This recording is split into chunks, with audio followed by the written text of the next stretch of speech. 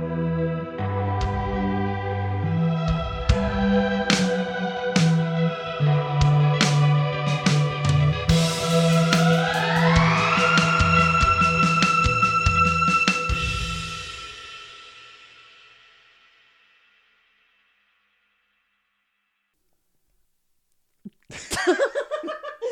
was just about to say something and my stomach started gurgling. What is up, sophisticated strangers? Ooh. Welcome to another episode of The Strange Sessions. As always, I am Kurt, and with me is my radiant co-host, Krista. What's up, Kurt? How is Krista? I'm radiant. How is life on that other side of the table? It's good. I don't know. It's kind of dark down here.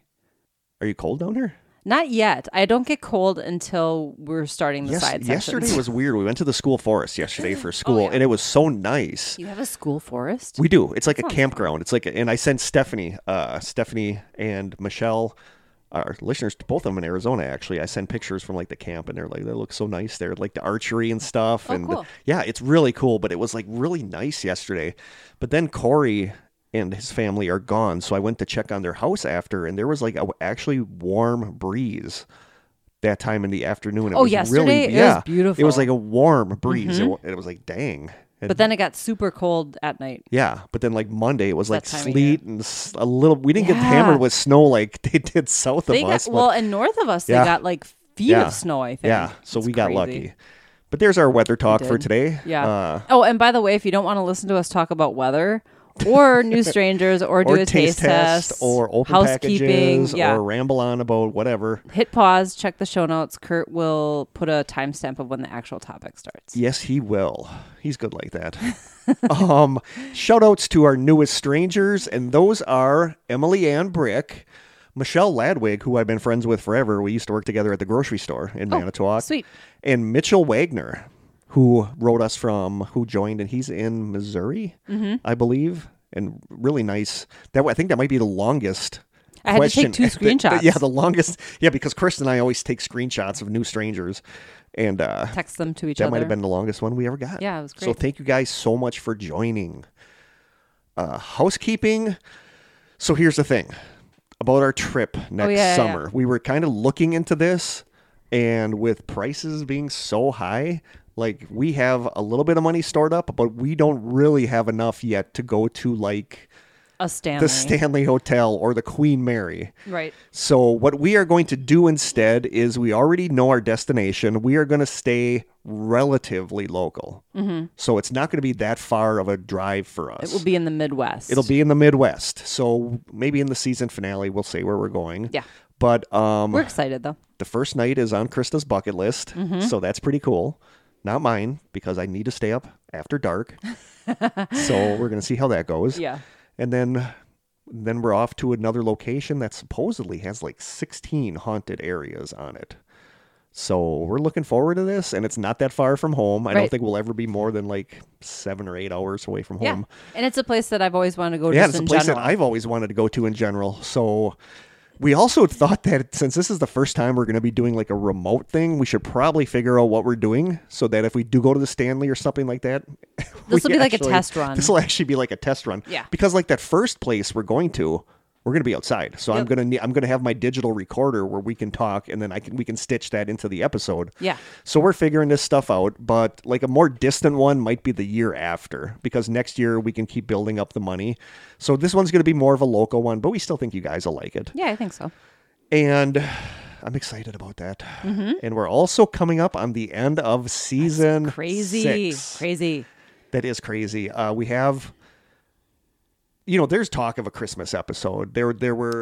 It's on the dark web. There's talk on the dark web. I guess there was stuff on shortwave number stations about it. So there's a lot of chatter about it. It's more of an urban legend. It's kind of an urban legend. Assuming that there won't be a Christmas episode, there's only 3 more episodes left. After this one, yep. Yep. And I know what they're going to be. The next one, I'm not going to say it, but the one after that. I often don't even know what the next one is. The next one will be a continuation of one we did last season.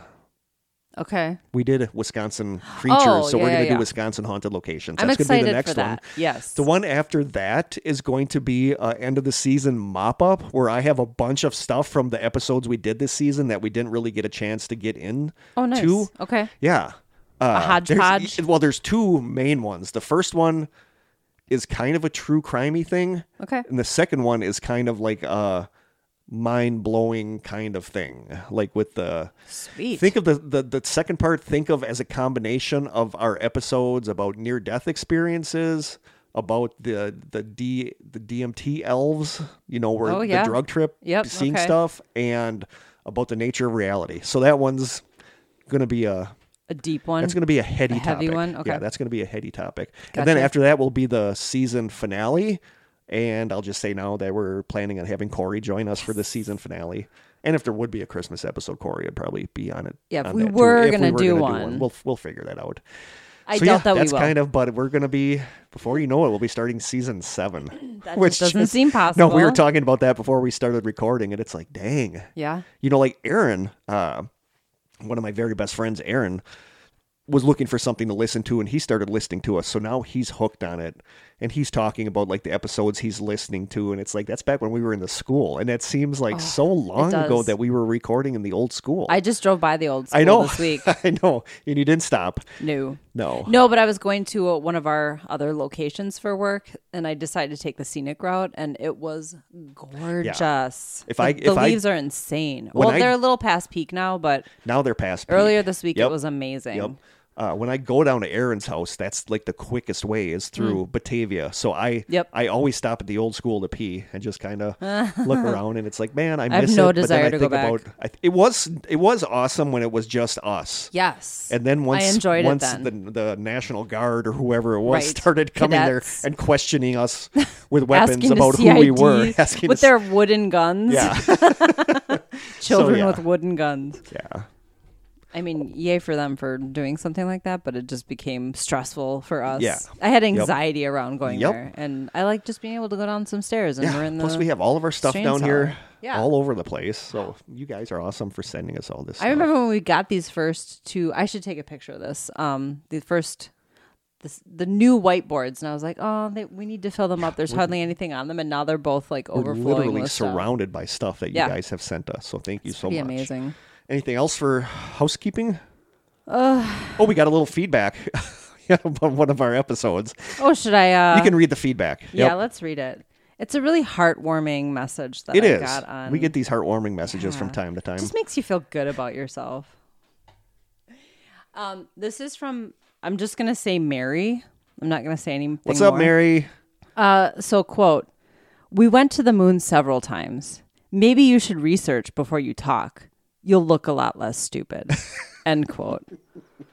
Thank you, Mary. Thank you, Mary, for the constructive criticism. So sweet. The thing is, she's got a point. Like, I didn't know, I mean, Mary, I'm sure you're not listening, but all the research in the world isn't going to make me sound any less stupid, so joke's on you, first of all. Like Krista said. Have you listened to the Maura Murray episode? That's what Krista texted me last night. She's like, does she know that the episodes are worse when I research them? Yeah, hello. But obviously she's not a stranger. She has a point. She does have a point. Like, we do sound dumb when we're like, I don't know if we went to the moon. Have we been to the moon? Have we been to the moon more than once? So she does have a valid point. I felt point. stupid saying it, but I mean, the fact that somebody would go out of their way to tell us that is just like, really? Yeah. It's one thing for me to go looking at comments. I'm just asking for it. Oh, we do get nice comments. For someone to send us a direct message telling us how stupid But we do get nice comments along those lines. Or like, just so you guys know, we did go to the moon several times. We get ones like that. It's like, cool. You don't have to be an a-hole about it. But so I blocked her. I didn't respond. She's got a valid point. I blocked her. Mary, thank you for the feedback, because she does have a valid point. She's just one of those trolls who this is probably what she does. And I mean, whatever. It's like YouTube comments that there's people that just like leaving like comments like that on YouTube. So thank you, Mary. Thank you for at least listening, getting us at least one additional listen in that episode. Yeah, right. What else? Taste test? Taste test. I feel like I was going to say something else, but I can't think of what that would be. What episode was that? You were going to talk about your breakfast. Oh, so You guys probably noticed that in like the picture. I don't have a McDonald's coffee today. Right. Somebody at work this week brought Quick Trip? Yeah, somebody at work brought me Quick Trip coffee this week, and I'm like, oh my god, I forgot how good. They have really good breakfast. So I went there to get like breakfast to see if it was going to be cheaper than McDonald's, but it turns out it's really not. Yeah, it's probably the same. But I found out it is very difficult to drive in the dark on a highway down here when I am trying to eat a piece of breakfast pizza. Oh, I've had the breakfast pizza. It's good. It was $2 for $5. I had 2 slices of big croissant crust breakfast pizza. So I'm trying Jim often gets that. I'm trying to drive in the dark and watch for deer while I'm trying to eat this piece of pizza, and I can't see anything because my car is dark. Oh, and 'tis the season for so deer. So it's a lot easier to eat a McGriddle than it is to eat a piece of breakfast pizza. Yeah, that's true. I saw a deer down the road from here in the woods down by sure. the gas station. Oh yeah, yeah. There's so many. I was like, if you look at my Instagram, I'm always not always, but I have a lot of pictures. That's of like legit the one thing I hate about driving down here in winter. Between that and the weather, that you never know if it's going to snow. Totally. But yay for Quick Trip though. Who doesn't love Quick Trip? Quick Trip is so good. Anyway, taste test. Yeah, taste test. This is from our much loved listener Stephanie in Arizona. Yeah, we're slowly but surely making our way through this box of goodies, Stephanie. It just says taste test / candy. Okay. So I'm not exactly sure. I'm going to get up instead of having you throw it at me. Seeing how I did such a great job of throwing my flash drive earlier. It literally landed like a couple inches in front of him, and I'm like 6 feet away from it. All right. Oh, let me take a picture of this. I love that she like went through the trouble of labeling stuff like this. We love Stephanie. We do. I don't love the lighting down here. Stephanie's the one that I said in our side sessions last time about me getting kidnapped because everybody knows where I stop before I come here. I said she's the one person that has permission to kidnap me. Take me down to Arizona. Right now, I could maybe handle Arizona. I was going to say, newsflash, dude. It's really hot there. But it's not that bad. It's like 80. So, I mean, it's really not that bad in Arizona right now. I saw Bridget, who's in California, posting about how it's finally down to the 80s there. And I'm like, oh my God, it's like 40 here. Oh, yeah, she's in California. Yeah, like I sent Stephanie a picture yesterday. Oh, there's a lot of candy in here. I sent her a picture, and she's like, it looks freezing there. Because it was like 40. But then, when we're out at the school forest, everybody just has like T-shirts on. I think these are 2 of the same thing. Okay, Ooh. There's more. There's a ton of candy in Then we got stuff for the next couple episodes. Oh, yeah. We've got stuff to last us probably through season 7, if I'm being honest. Okay. I'm gonna throw this to you, Kurt. Oh, one-handed look at that. catch. Lucas Salsagetti. Sour. It says sour. Corey, I know I've said this on here before, but Nicole, Corey's wife, one year got Corey and I a subscription for a monthly box set of snacks from Japan. Oh, I think you talked about that. And one of the things we got was a sour candy that I don't know what they did to it, but that is like the most ungodly sour thing I've ever. Really? Even Corey was like, "Wow." So this is. Did you take a picture? Jumped out at me. Yeah. This is Lucas Salsagetti sour. This is going to be like the Mexican stuff. Candy, yeah, because it looks like what is it? What is the sauce packet? I don't know. I think we have to put the sauce on the weird sour spaghetti. It's like green spaghetti, like chewy candy I think this is supposed to go on like spaghetti sauce. Take a picture of the packet too. I did. This is going to be gross. Is it red?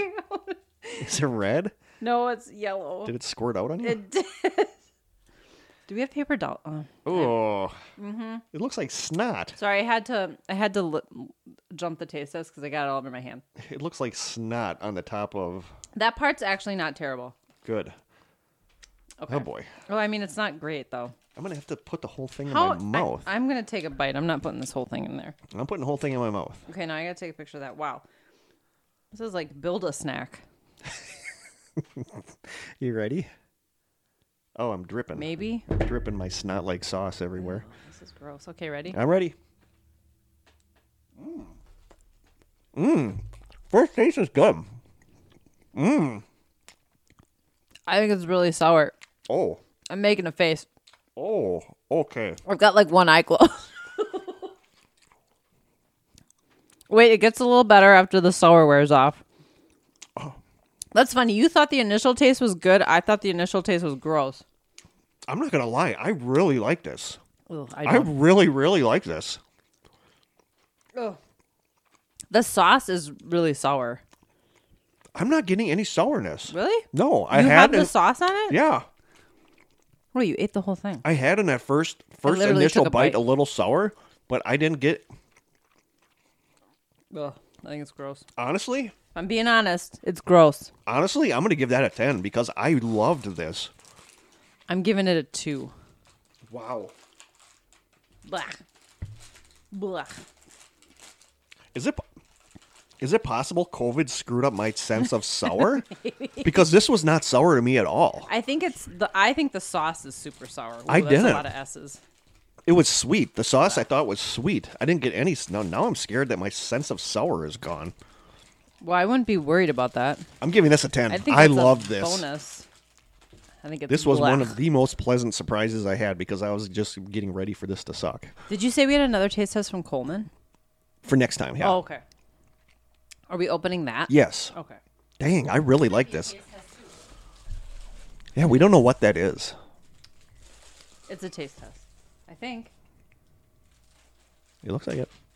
No, I have to make sure there's not a note in here that I didn't read. Ah, there is. Yeah, Coleman, we forgot we have a note from you in your box that we just found, so we're going to read that next time. Okay, so this says... So this came in a... It's from Prime, Amazon Prime. Hey, Kurt and Krista, hopefully these don't arrive crushed. Enjoy. From Andrea Olarte. Yeah. Olarte. Ooh, yeah, I'm excited to try these. Okay. Las Originales Cafecitas. They're little cookies. I'm excited about this. Okay, I'm going to take a picture. I need a box so I can know I'm not allergic to them. Oh, good call. Coffee growers from Colombia. Okay. Ingredients sound good. No, we're good. Or 5 or 10. I don't know how many are in there, if I'm being honest. Oh, they're tiny. I'm going to take 3 of them. Okay. Oh, they're cute. They're cute and they smell good. It says something about coffee on the front. Yes. What does that say? It says, coffee growers from Colombia will appreciate if you review and rate. So do they taste like coffee? Oh. They're going to, yes. Oh, I'm so excited. Do you want to know what the ingredients are? Yeah. Ingredients are wheat flour, sugar, shortening, cornstarch, powdered milk, eggs, and 100% Colombian coffee. Oh, did you smell it? Yep. Oh my god. I am like irrationally, that's not the right word, psyched about this. Irrationally psyched. They're not crushed at all. I'm going to take just one, God, just in case. They smell so good. You they ready? Smell like a coffee shop. They do. You ready? Okay, I'm ready.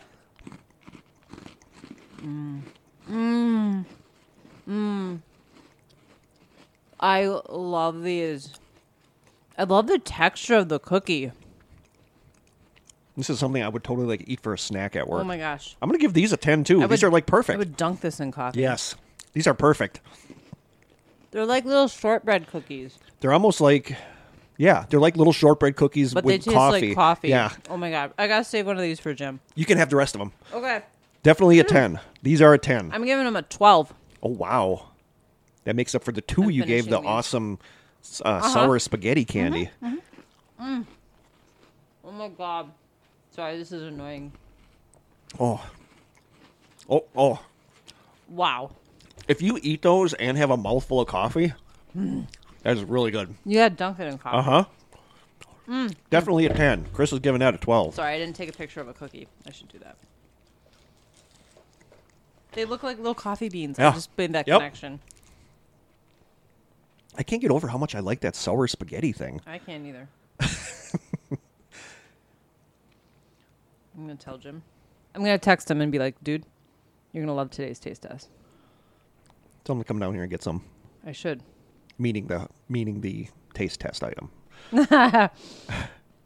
Okay, I'm done. I'm eating this one too. Okay, are you ready? Thank you, Andrea. This might be my favorite Pretty taste sure test Krista's your new BFF. of the whole season. Yes. I need to know. And so you can get those on Stephanie, Amazon. because I loved the sour spaghetti. I mean, I still love you, Stephanie, but I'm a little scared. I'm a little scared that my sense of sour is not... Buy some Sour Patch Kids and let me know how that goes. I might actually, because now I'm a little freaked out because that was not sour to me at all. Shoot, we have this amazing little drawing. Oh, yes, from Paige. So I'm going to take a picture. And then we have 2 postcards I'm going to read really quickly. Sorry, people. From my student Paige. Paige and Nora giving you guys another shout out. Love you guys. Okay.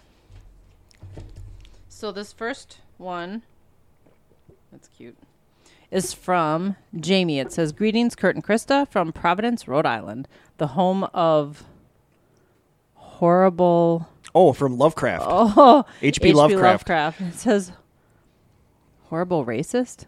H.P. Lovecraft. I think Jamie. He might have been. Oh. Have I read any H.P. Lovecraft? I don't think I have. I've never even read any H.P. Lovecraft. I've seen like Cthulhu or whatever, and I know Lovecraftian stuff, but I've never read any actual Lovecraft. So I'm reading Fairy Tale by Stephen King, and I want to say the main character reads H.P. Lovecraft, and he talks a lot about it. Stephen King has a lot of Lovecraftian stories. Yeah. Okay, so this one says, this is from Sophie and Adam. Hi, Sophie and Adam. And we apologize. This was delivered December 23rd of 2021. Yeah, and I found it when I was cleaning my apartment the other day. Says, "Kurt and Krista, throwback to season 4, and it must be spontaneous combustion." It's like somebody's feet and then a couch or an easy chair. It's all burnt. It says, "I hope your fame hasn't gone to your heads." We miss you. No, because we have people like Mary to keep us in check. Yes, Mary lets us know. Mary. Yep, Mary lets us know. Thank you so much, Sophie. If she ever listens again, she's gonna be like, "Oh my god." Sophie and Adam, thank you guys. Yes, sorry that I you. left that at home. Yep. Love you guys. Hey, we're not perfect. And the one from Paige, we're As gonna Mary hang up. likes to remind us, we're not perfect. You're really taking that personally, aren't you? Oh yeah. We're gonna hang up. I'm trying to have fun with it. From Paige, we're gonna hang that down here. Yes, we'll hang all this up down. We're gonna need another whiteboard for next season. I think we are actually 100%. We still got to get a map. Yeah, we do have to get a map. Shoot, we got stuff to work on. I'm gonna look on Amazon. Season. Yep. Are you ready to jump into today's episode? I think I'm ready.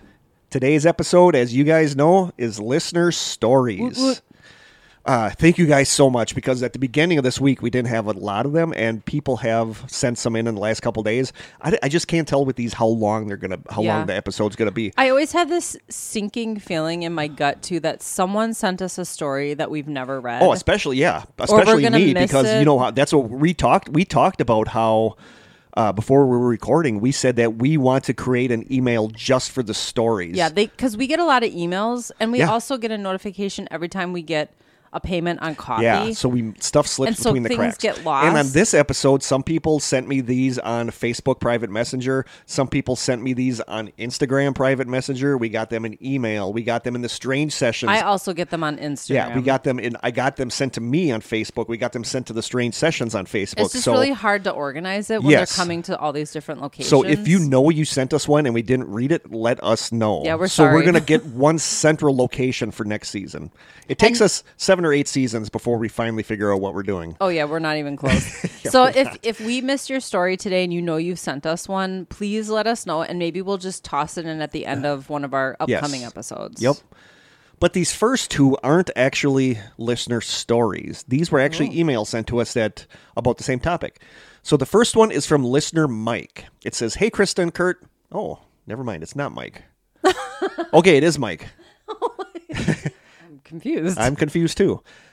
Our first one is from Stranger Mike. It says, "Hey, Kurt and Krista, I just finished the most recent My Favorite Mini Mystery episode, and it was a good one. The Brandon Swanson disappearance case is one that I keep coming back to. One problem I have with the farm implement theory is that here in Minnesota in early May, oh, I love this one. Fields may have been planted, but it is unlikely that any spring growth is tall enough yet to conceal a human body. So unless someone happened to be out farming in the middle of the night, the chances that Brandon would get run over without being seen first do seem slim to me. Another similar case that you might find interesting is that of Ryan Schutka. There are many podcast interviews with his mother, and she is very sweet and compelling." And then he says, I'm with you, Krista, on the 7.5 deaths of Evelyn Hardcastle. I need a flow chart to keep track of everything. Keep up the good work, you two, and stay strange. Mike." Thank you so much, Mike, for getting back to us about that. Thank you, Mike. Wasn't there another email? That's the one I'm going to read now, is another one about... As a farmer? Yes. Okay, thank you. So this is from Eric. He says, "Hey, Krista and Kurt, my name is Eric. Feel free to use my first name should you decide to read this on air.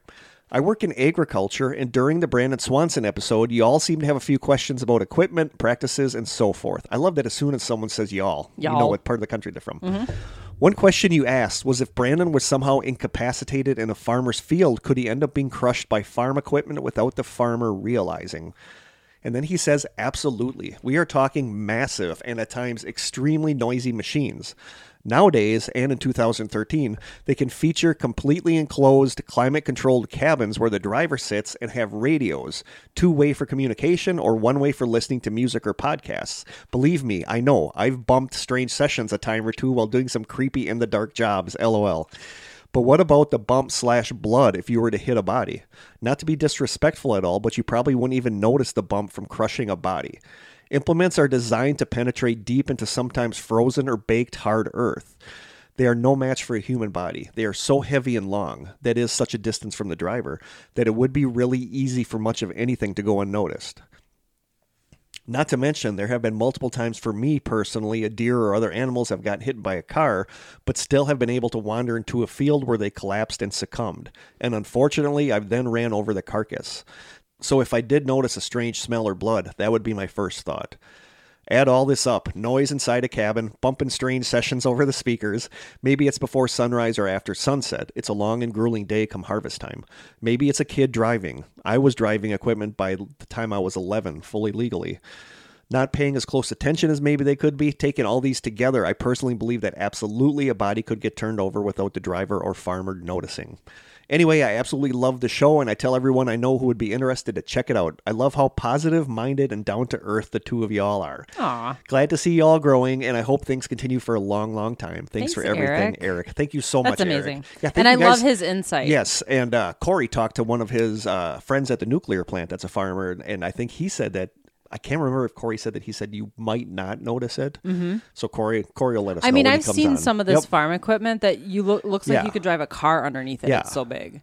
I have one to read from Nessa. So Nessa is an Instagram follower, and she sends us a lot of like little links to interesting stuff or whatever. And she just had a quick blip about the same thing. So it said, enjoyed the mini mysteries tonight. Brandon going missing, but the dogs keying on the farm equipment made me think that someone should find out if that farmer kept pigs. Pigs will eat anything and all of it. Running over Brandon may have been an accident, but if the farmer fed him to the pigs to hide it, that would explain why he wasn't cooperating. Once the police are given permission to search the property with the dogs, it can't be rescinded when they find something. So I never thought of pigs. Which is a valid point, because that's way. But do you think that if you're a farmer and you accidentally run over a body, is your first instinct to hide the body? Why would you hide it? It could be. You know, maybe you're doing something illegal on a farm that you don't want the police there to notice. That's the only reason you would do that. That's a very valid possibility. Right. Because pigs will destroy a carcass. You know, they'll destroy a body. Mm-hmm. So that's a really good. Thanks, Nessa. That's actually a really good idea. So thank you guys for getting back to us about all that farm stuff. Yeah. That's just such a fascinating mystery. It is. I hope that they come up with something. This week there was one day where I was just like super on edge because of the Kristen Smart, because they were coming back. Like, I've been following the Kristen Smart case. Mm-hmm. I listened to the Your Own Backyard podcast, which is just amazing. I don't know if you've ever listened to it. No. But he is the guy that, I can't think of what his name is right now, but the one that does the Your Own Backyard podcast is basically the one that brought Flores and his dad, caused them to go to trial about her death. Oh, really? Yeah. Interesting. Yeah, so the podcast is like what... And then this week, we knew that the dad was getting charged and the son was getting charged. And we knew that, you know, and it's just always like... They announced that, you know, we will read the verdicts in like an hour. So then everybody's just on edge. And it turns out they found the dad not guilty, but they found the son guilty of killing her. Wow. Yeah. Okay. So... If you want to listen to a good true crime podcast, Your Own Backyard is amazing, especially since the podcast itself was, you know, in the courtroom. So, I mean, it was like he is responsible for Kristen finally getting and her family some kind of justice. Speaking of, I just want to mention really quickly, if anyone was a fan of Serial, the podcast, and I always say his name wrong, Adnan Syed. He was somebody, that's what drew me into that podcast. I have followed this story for years.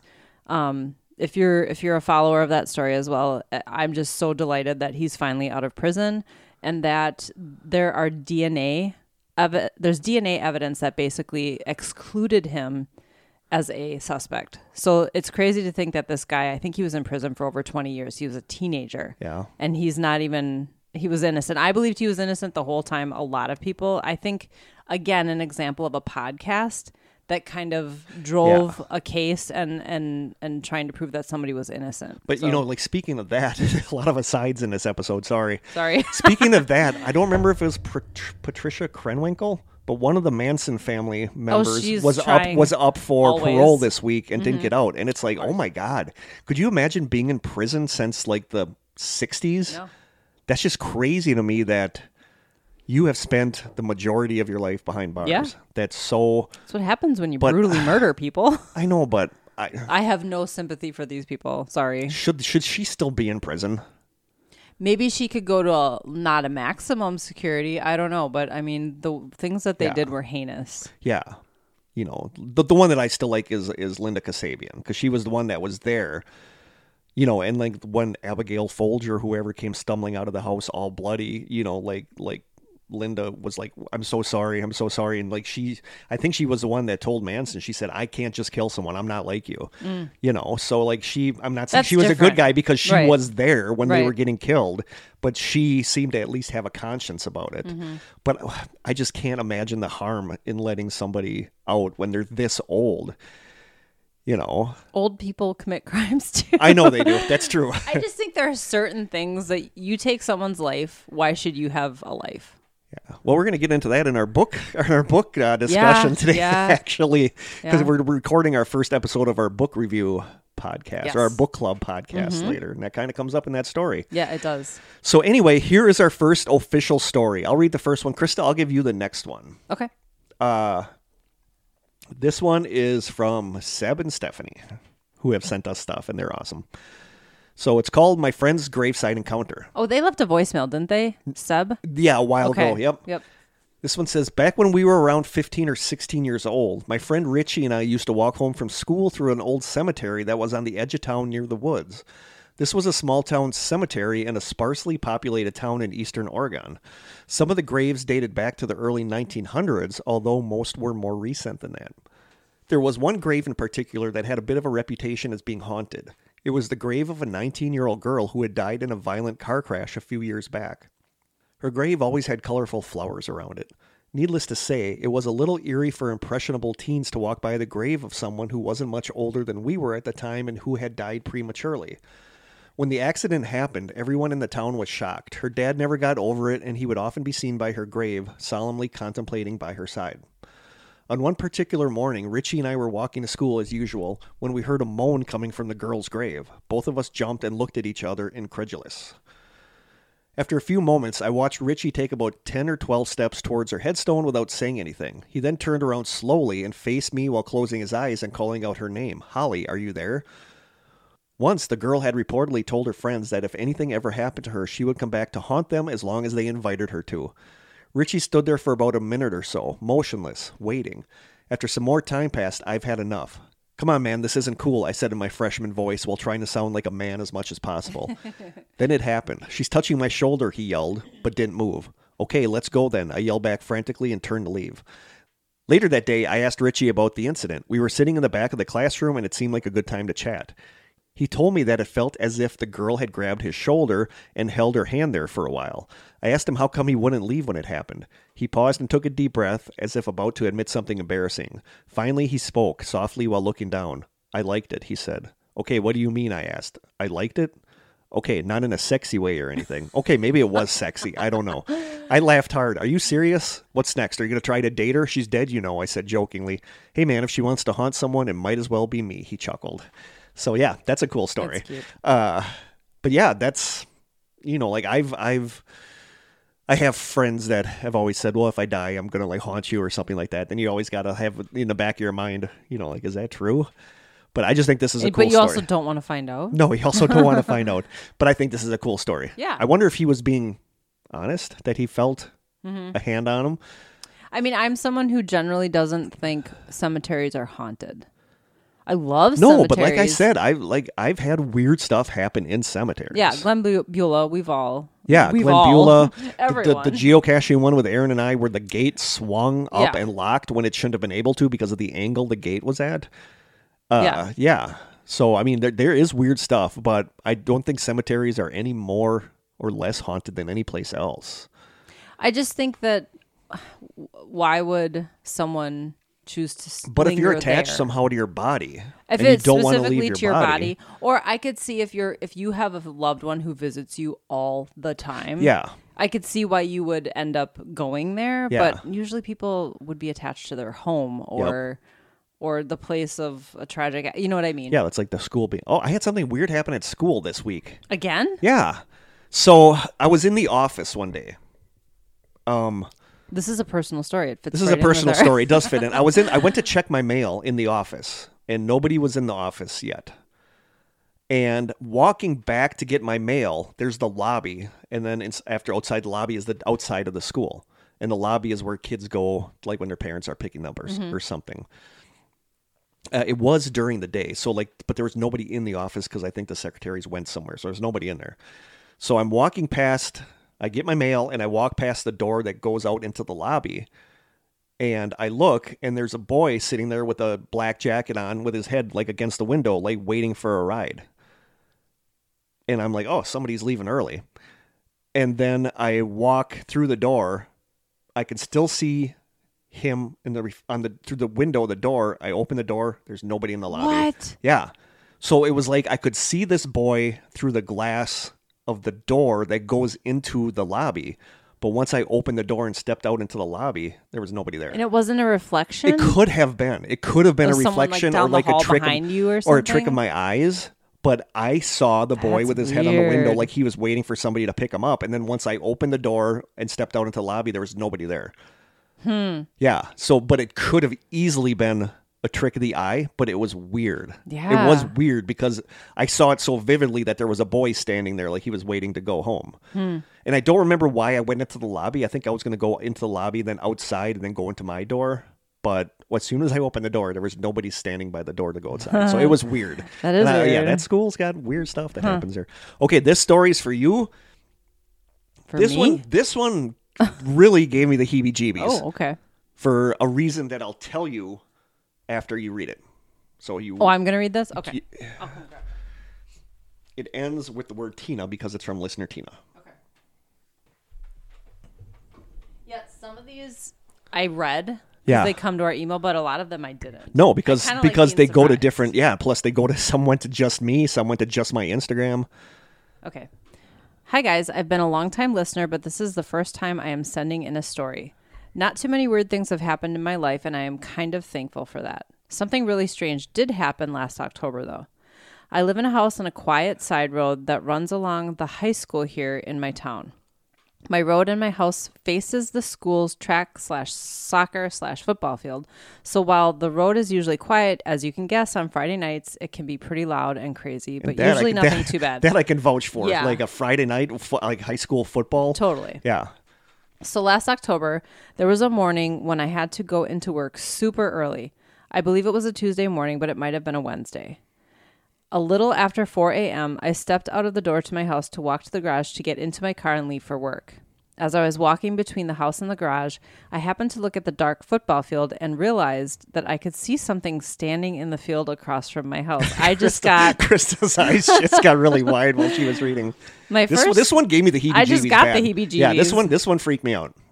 My first thought was that it was one of those tackling dummy things that they sometimes use for practice and leave around the field. I know exactly what she's talking about. It's like a figure that has shoulders and a head. Yeah, because I see them on our field. I see them. There's ones that are like grouped together where there's like 6 of them, but then there's also individual ones that look like almost like a person. Assuming it was that, I took another step towards my garage when I saw the figure shift a little bit, like it had turned a little or moved its arms a little. I stopped in my tracks and looked at whatever it was. My eyes were adjusting more and more to the dark, and I finally realized that it was not a tackling dummy. It was clearly the figure of what looked like a person. A person standing alone in a dark football field at 4 a.m. on a cold October morning. My mind rationalized that it might be a coach or a groundskeeper or someone there early to maybe pick up litter or whatever before the school day. But then I saw something that is hard for me to explain, both in words and in concept.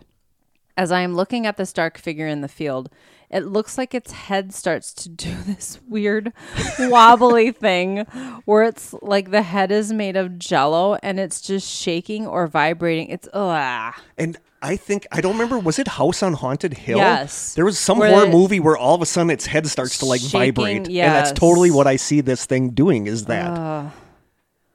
But I remember you guys talking about horror movies. Yeah. Where things walk all sped up and jerky. We call it the herky-jerky. The herky-jerky. Did you ever see the movie Jacob's Ladder? Yeah. Like long But that happens ago. in the movie Yes. where all of a sudden somebody's head starts to do this weird vibrating thing. And that is kind of like what this thing's head was doing. Then, and I know this sounds crazy, the figure never turned, but it was like it receded off backwards into the darkness of the distance. Like it had been standing there and something pulled it backwards. After that, I'm just horrified. You look unhappy. I don't like this story. After that, there was just the dark, empty field. I tell myself that it might have just been a trick of my eyes since I had just walked out of the lights of the house and into the darkness, and I might have imagined I saw it, as the whole thing only took like 15 to 20 seconds. But the other part of my brain knows that I saw something. I just don't know what it was. Since then, I haven't seen anything else in that field, but admittedly, I try not to look at it anymore before the sun comes up. I don't blame you. Love the show, and thank you for everything the two of you do, Tina. So, wow. Why this one struck me is because I park my car at work, and it's dark when I get there, and I'm the first one there. There's usually a custodian somewhere in the building, but a lot of times I will get out of my car, and then I will walk behind the school where there's no lights to the door that goes up closest to my classroom, but I walk right past the football field. So now I think of this every time I'm walking past that football field because I think when I get there, it's usually like 6 a.m., but it's still dark. Yeah. And there's no lights, and there are tackling dummies out on the football field. So now you're waiting for one of them to move. I'm like freaked out walking past the dark football field. But it's the herky-jerky head thing. Yes, that's what bothers does it. me so much. And the fact that it just sort of... It went back into the distance. Like it got pulled back. Like what... I don't know. What logical explanation could you have for that? But you come out of a house where the light is on and you step out into the dark. Your eyes are going to be messed up for a little while. It could be... Well, and I could see if it was one of those dummy tackle things and there was a bird sitting on it and maybe the bird was flapping its wings a little. Yeah. But the whole thing about it receding back into the darkness doesn't make any sense to me. But, unless someone was there pulling it. But, there's like... that's so creepy. When I was putting out the stuff around school for the students to find for... I was there at 4:00 in the morning. I think I told you guys that. And I was out on Rubik Field, which is our like volleyball field, football field. Mm-hmm. I was putting stuff out there. Not volleyball. Soccer. You have a volleyball field? No. But I was putting stuff out there, and I was walking back, and all of a sudden I heard somebody say, hey Kurt, and it just scared the crap out of me. And it was one of the other aides was running on the track because she goes out there to exercise. So I mean, it is possible for people to be out there in the dark. Yeah. And like but why would our they just custodians, be standing there? Our custodians go out and pick up stuff when they first get to school, and they get to school super early. But just seems like the behavior doesn't add up. No, especially since then it like disappeared. That's weird. So it was just like it. Nope. Krista's gonna nope that story. Don't ever go outside again. Use your other door. Yeah. But no, that one, like I said, what got to me is that I walk past it's not the big football field, but it's the smaller one closer to the school that they use for like gym class and stuff, but it has like the goalposts. And now I'm freaked out walking past that ever since I read this story. Yeah. So next we have a voicemail from listener Josh Arthur. I didn't even put this in the computer. Who I think he recorded it on his phone and then sent it to us. So Josh, thank you so much for giving us a message, and we will play it right now. Hey, Kurt and Krista. Happy spooky season. This is Josh from Ohio with a paranormal story that I hope you can use. This is the only even remotely paranormal thing that's ever happened to me. And it happened to me last summer. I was attending a potluck with my wife at the small church that we attend in Ohio. I want to apologize too if you hear my dog in the background. She's wandering around. Nothing happens to the dog in this story, by the way. There's actually no dog in the story. But I was at a potluck with my wife. And about 3 or 3:30 in the afternoon, things started to kind of wrap up. And I volunteered to stay over and help clean up. And put away tables and chairs, that kind of thing. And someone said, could you take the trash out? I said, sure. So I took the trash outside. I had to walk to the other side of the property and put it into a very large dumpster, which was about 100 yards or so that I had to walk across the big empty parking lot. But this was, again, the middle of the day, really, in the afternoon. Gorgeous day. There was not a cloud in the sky. In fact, there was almost nothing in the sky. Not a cloud, not a plane, not a bird. But when I turned around after putting the trash into the dumpster, something caught my eye above me. So I looked up and I saw an object. It was white. It looked to be about the size of a Boeing 747 and probably at about that altitude. And it was not moving. It was just hovering there in the sky. And I could see that it appeared to be spherical. It was hard to tell the exact shape, but it was not shaped at all like an airplane. There were no wings. It was just a spherical object. I could see the sun reflecting off of it. I've never told this story to another living soul, by the way. So I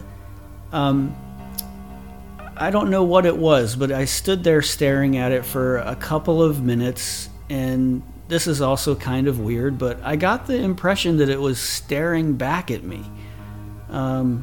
As I stared at it, it stared back.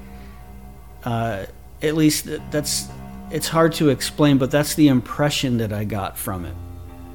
I thought, whatever this is, it sees me. And I was the only person around. This is the middle of the country in Ohio, just hills and cow pastures. And then in the middle of all that is this small church that my wife and I attend. So there was no other people around, and I didn't think to take my phone out or take a picture. I would have loved to have a picture of this to send to you, to show you. But to me, it was an unidentified aerial phenomenon. So I still don't know what it was. I don't think it was a drone. It seemed way too big and way too high to be a drone. It made no sound at all. And it was completely stationary in the sky, which is odd to see that, because anything in the sky really moves. Even a drone that can kind of hover in place, there's still going to be some movement up and down that you could tell. But this was almost like someone hit the pause button on something, and it was just completely still. But that's my weird story that I hope you guys can use. Love the podcast. I really have been enjoying the last few episodes especially. So keep up the good work. You guys really have built a very cool little community, and it's such a cool thing to be a part of. You guys have great content. You're very good at what you do, and don't stop doing it.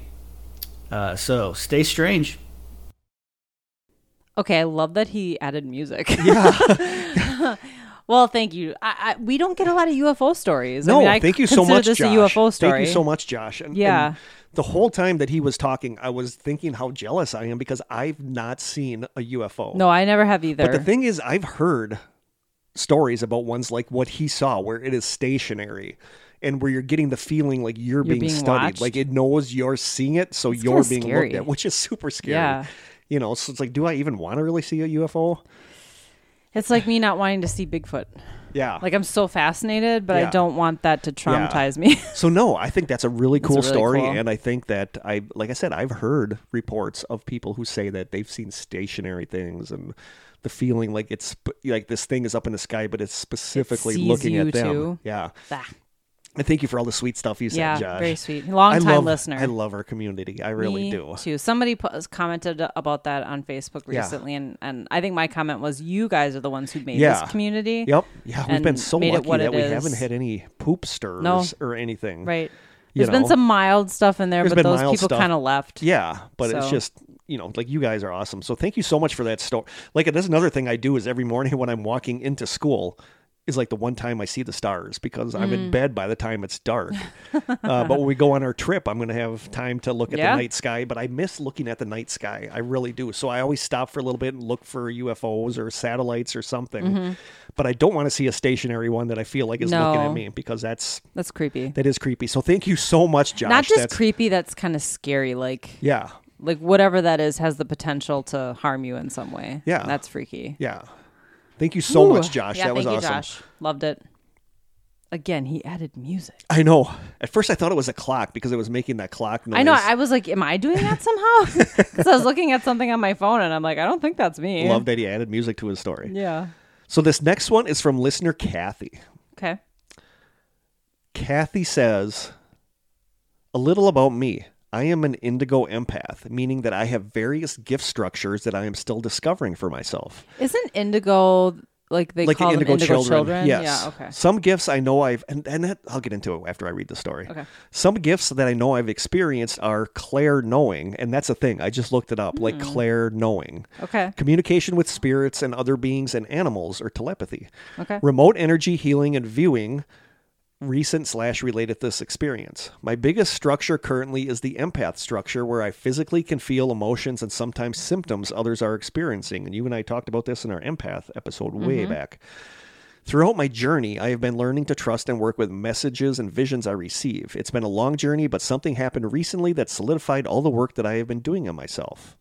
Over the summer, a family member had a horrible accident. They live in another state, and communication with other family members is not the greatest. All we were told was that this family member had an accident with severe brain trauma and was being taken to the hospital. Oh, that's scary. We received no updates through the night, which was really difficult. During the early morning, I woke with a searing pain in the corner of my left eye. Oh, my. Upon waking up a little more fully, standing next to my bed, I felt a presence. I wasn't afraid, but I felt a sense of urgency. The voice inside my head kept saying, "Help me, I'm scared, I don't know where I am, and everything hurts." Oh, my gosh. That's scary. It kept repeating this over and over until I acknowledged it. I knew immediately that it was my family member, and I reassured them that it was going to be okay.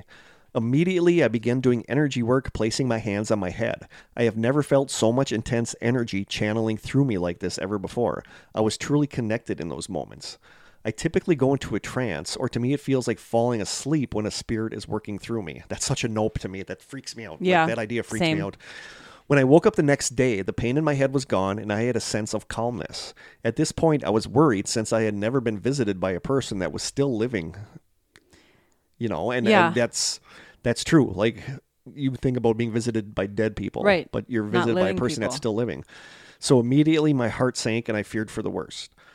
Later that morning, I finally got an update. I learned that our family member was in fact stable, but was not awake or talking. The extent of their injuries was unknown, but was a frontal lobe injury. The next update was that they would not be able to smell, taste, and would have possible speech difficulties. Throughout the week, I continued to send healing energy the same way that I had that night. I can't say that word. Miraculously. Thank you. Our family member regained his senses and speech day by day. I can't say for sure if they would have gotten the same results with or without what I was doing. I can say, however, that I'm thankful either way that they are recovering and able to keep living their young life without severe complications. This experience has helped me trust my knowledge and the gifts I have been entrusted with either way. In my heart, I know their spirit came to me in need, knowing that I could help them, where in physical life they hadn't... hang on. This experience has helped me trust my knowledge and the gifts that I have been entrusted with either way. In my heart, I know their spirit came to me in need, knowing that I could help. In physical life, they have had no idea about the journey I am on, as I have been relatively quiet about my gifts. Hopefully, the story can help others trying to trust their feelings as well. Thank you for letting me share my experience. Kurt and Krista, please let me know if you have any questions I could expand on. Much love from Kathy. Oh. And the thing is, and I hate saying this because this makes me sound so egotistical, but I know I have something about me. Mm-hmm. We've talked about this in the empath one. Like, I'm convinced that you and I are both empaths. Yeah. Like I remember Barry. Love you, Barry, and miss you. I haven't talked to Barry in forever. No. I remember Barry telling me that I am the empathiest empath that she's ever met. That's funny. And I think that I am. But I also think that I have stuff like she's talked about that I could do, but I feel like my fears about that stuff totally hold me back. Well, okay. Like the idea where she talked about a spirit working through her. Yeah, like you and I have talked about that you and I don't think we could ever be possessed because you and I have like such a lock on our minds. Mm-hmm. So this is, I wish I could do what she's talking about because my oldest friend who I've known literally since birth had a brain aneurysm last week. Yep. And she is in the hospital and will be there for a few more weeks because they're monitoring her to make sure she doesn't have another aneurysm. And if I could send her healing energy right now, I would do that because she's in so much pain right now. Yeah. Her headaches are unbearable. But all she was dealing with was some short-term memory loss. She hasn't had any kind of neurological impairment, but oh my gosh, what an interesting story for you to read right now while this is happening in my life. Yeah. But I just think I have too many of those fears to do. Yeah. But I feel like it just feels really risky. Yeah. Like I feel like there is, and I feel like part of whatever is up with me is why, like the kids at school, like take to me. Like I have students that I've never talked to that see me and come up and just give me a hug.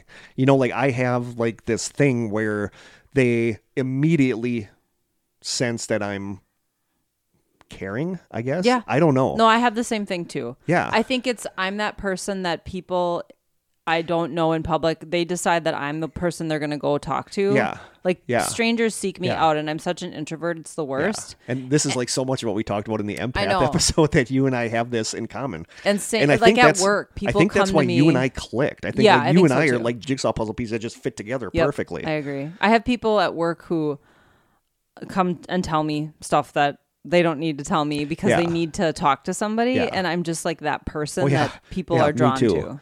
But, and I think just people feel like they can unburden themselves on us and we probably feel safe. Yes. So thanks for that story, Kathy. That's like I'm fascinated by the Indigo Children stuff. Me too. And did we do an episode on that? No, but we should because maybe that'll be next season. But then there's so many, quote, new age haters that are just like, no, they refuse to talk about that. Well, Kathy, I would love if you would tell me how to do that so I could heal my friend. Yeah, like I have friends that are convinced that they have like healing powers with people when they put their hands on them. And I've been with them. This was back in college when I went to UWGB, but I was with them one day where somebody was in pain, and one of my friends like did was it Reiki? Yeah, Reiki. Reiki healing on them, and the other person said it worked, but you don't know if that's like a placebo effect where you believe that it's going to work. Mm-hmm. Hey, whatever works though. Yeah, but it's fascinating stuff. But I'm too afraid of anything that either opens me up that way or I don't know. It's just weird because I'm convinced I have some sort, not like a superpower, but I have something that I could do, but I'm too closed off to do it, if that makes sense. It totally does. So that's us rambling, getting off topic a little bit. That's okay. But you can read this next one because this one is from Sully, who you want to give a shout out to about the podcast. Sophie says, hi, Krista, with a bunch of hearts. Hi, Sophie. Okay. Hello, Kurt and Krista. Love the podcast. Been listening forever. I chat with Krista online sometimes, and Kurt's voice is so soothing. Plus, I love your accents. I feel like accents? Yeah. What? We have accents? I feel like I know y'all and consider you my friends. So I finally decided to write in a listener story. It's not my story, but rather my mom's. And the first time I heard it, and every time since, it sends shivers down my spine, and I am a mortician. Also, both my mom and I have our own podcast on true crime. Well, I'm glad she's saying it because I was going to give her a shout out. If you want to shout out, we are dropping multiple episodes on Halloween. Kitchen Table Research, available on Apple Podcast and Spotify on 10/31/22. And she sent me an episode to listen to, and it's really, awesome. really well done. I'm excited to check that out. They do an amazing job. Really, really thorough. Okay, so let me set the scene for you. It's the late 70s and my mom is living in Dallas. She's in her early 20s. Her apartment has green counters, linoleum, and yellow carpet. Sweet. She was obviously a good-looking woman because look what she produced. Me. Anyway, she was living alone in Dallas in a complex. Oh, by the way, she has like the most beautiful little boy. When he was a baby, I was like, this baby should be a model. The most bright blue eyes you've ever seen. Oh. Anyway, she was living alone in Dallas in a complex where mostly singles lived alone and a few units housed couples. She had a lot of friends in the area and even in her complex. She was working full-time, hustling and going out and having fun, what one would expect of your mid-20s. One day, as usual, she comes home from work and finds there is fast food in her garbage can that she did not throw away. She ponders the contents of her trash can for a few days and thinks someone may have been in her underwear drawer. Several days later, she comes home from work and her keys get jammed. Not thinking too much about it, she has the office open her apartment. Several more days go by and she gets home from work and her key won't work again, so the complex opens her unit. She gets into her apartment and opens her refrigerator to grab something to drink, and there is a grape soda sitting front and center, open.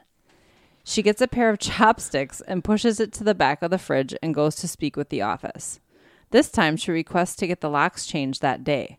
She tells her friends at the time that if she turns up dead, to fingerprint the grape soda can in her refrigerator. She quotes, That's creepy because you don't know if somebody's putting like something in your food. Well, just the fact that someone's been in her apartment is creepy. So she quotes, even back then, I must have been into true crime thinking like this in the 70s, LOL. After her locks were changed, nothing else happened like that, but she would hear tapping on her bedroom window occasionally at night. Krista's shaking her head, no. No. And she lived on the second floor, no. She said she tried to get out of her lease, but several months went by before she could move, and every time she opened the refrigerator, she was reminded that someone was inside her apartment as the grape soda stared back at her. I would have thrown that thing away. I guess she wanted to keep it for evidence. When I was younger and living alone, and even when my husband goes out of town, my mom wants me to always lock my doors, and even got me this tool that doesn't allow someone to open a door for hotels and travel. I've always carried mace with me, and she has always told me to open my own drinks because she knows the dangers that await out there, and she taught me to be tough. To be a tough bee. Today, she thinks it must have been a maintenance worker that just got a copy of her key, but the thought of a stranger standing in your kitchen casually drinking a soda sends chills up my spine. That is so creepy. There's nothing that makes you feel more vulnerable than knowing that someone's been in your space. Place. Yes. Don't look for monsters under your beds. They are walking among us. Amen. I totally agree with that. So to the man who stood inside my mom's apartment drinking a grape soda, let's not meet again, or I will personally put a bullet through your head. And yes, I live in Texas. So she's packing. Thanks for being some of my favorite hosts, and happy Halloween, Sully. Oh, Thank that's so you. Sweet. Yeah, we do talk a lot on Instagram, and I'm really excited for her and her new podcast. Yes, so check it out. I cannot wait to hear it. Again, it's Kitchen Table Research, and their sort of tagline is, we do the research so you don't have to. Yeah. As we found out that we do not do good research because, But according to it's like the Sofa King podcast or My Favorite Murder, where they're like, if you're coming here for accurate research, you're in the wrong spot. We try to do a pretty good job we try to do a pretty good job. Kurt does way better research than I do. What was I going to say? I'm usually fumbling something together Thursday or Friday night before we record, so that could explain a lot. We had I do have one story to read on Instagram too that I don't want to forget.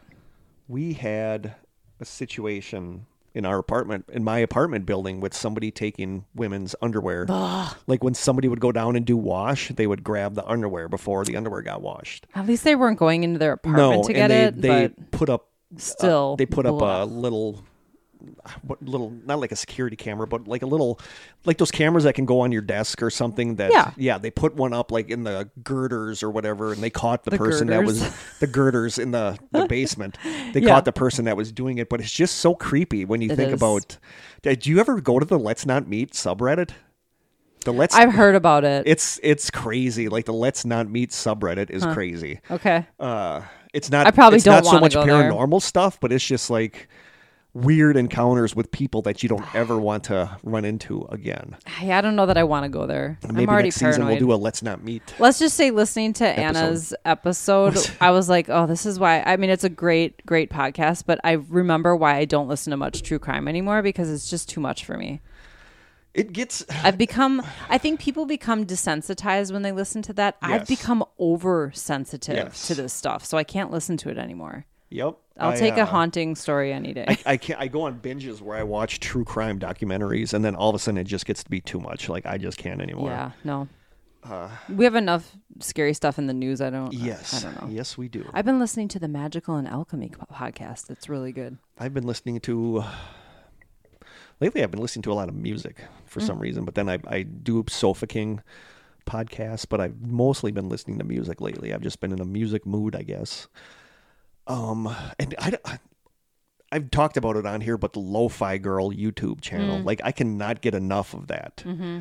It's good stuff. It is such, like, I love it. I mean, there's so many of those lo-fi channels, but yeah. But lo-fi music is like so good. It's like such good background music. It's the thing I put on in the background when I'm cooking dinner. There's one lo-fi artist that I love, and I actually bought a CD of their lo-fi music. It's Sleepy Fish, I think. Okay. Something like that. I just love it so much. I'll have one of their songs coming up sometime in the near future in the song suggestions. But anyway, this is from listener Roland. Oh, Roland. He's been around for a while. Yep. Okay. Hi, Krista. Always makes me think of the Dark Tower. Yep. You'll like his signature. Hi, Krista and Kurt. This is the same Roland that sent you guys the lemon candy and postcard from Positano. Positano. I'm going to try and condense the two stories so that they're not too long. One's a personal story, and one is from my abuelo, which is grandfather, which means abuelo. I like that, which means grandfather. My experience is short, having occurred in 2013. For context, I live in a medium-sized suburb in the Great Plains with no real history of cryptids or haunted happenings. I was at the edge between suburbs and farmland. I was driving late at night, coming to a T intersection near my house. At this intersection, my headlights hit the back of something hunched over in the... Krista immediately note that. At the intersection, my headlights hit the back of something hunched over in the grass approximately 100 feet away. Anything that's like shambling, anything that is hunched over is not good. No. At this Even intersection, a person. At this intersection, my headlights hit the back of something hunched over in the grass approximately 100 feet away from me. It was rough-furred, bristly, and looked to be eating something. With no traffic behind me, I watched whatever this thing was for a few moments before it turned its heads toward... I was going to say, it has two heads. No. With no traffic behind me, I watched whatever this was for a few moments before it turned its head towards me. Its eyes were a bright red, lit by my headlights, and there was blood dripping from its maw. Terrified, I sped away. I would have too. Blood dripping from its what? Maw. Maw, like mouth? Yep. Okay. The next day, I had to drive by that same T intersection. Now, in the daylight, I saw that there was a dead deer carcass right in the spot where I saw the beast. Oh my God. It was whole. Our area is not known for wolves, mountain lions, coyotes, or any predators that would travel that close to a residential area, let alone find and kill a deer. And, as you would know, if there were reports of such predators, it would be in the local news. There were no reports.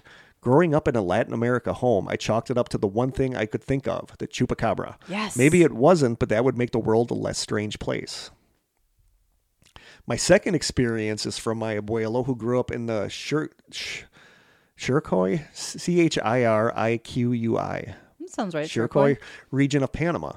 In Panama, we have a similar myth to La Llorona? La Llorona. Okay. There's a movie about that. Yes. In Panama, we have a similar myth to La Llorona called La Tulivea, named after the hat she wears. She's kind of a mix between phantom/cryptid, but shares the drowned kids motif and wanting to punish men.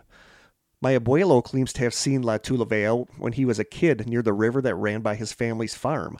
She was doing that come here finger beckoning thing. That's a nope. That is a nope. He ran back home and told his mom, who never let him play by the river again. Smart mom. When my mom and her siblings were kids, my abuelo would not let them play near the river that ran by their home for the very same reason. Thank you for all the hard work you do. Stay strange, Roland, son of Stephen. Yes. Yeah, so yes. Dark Tower reference.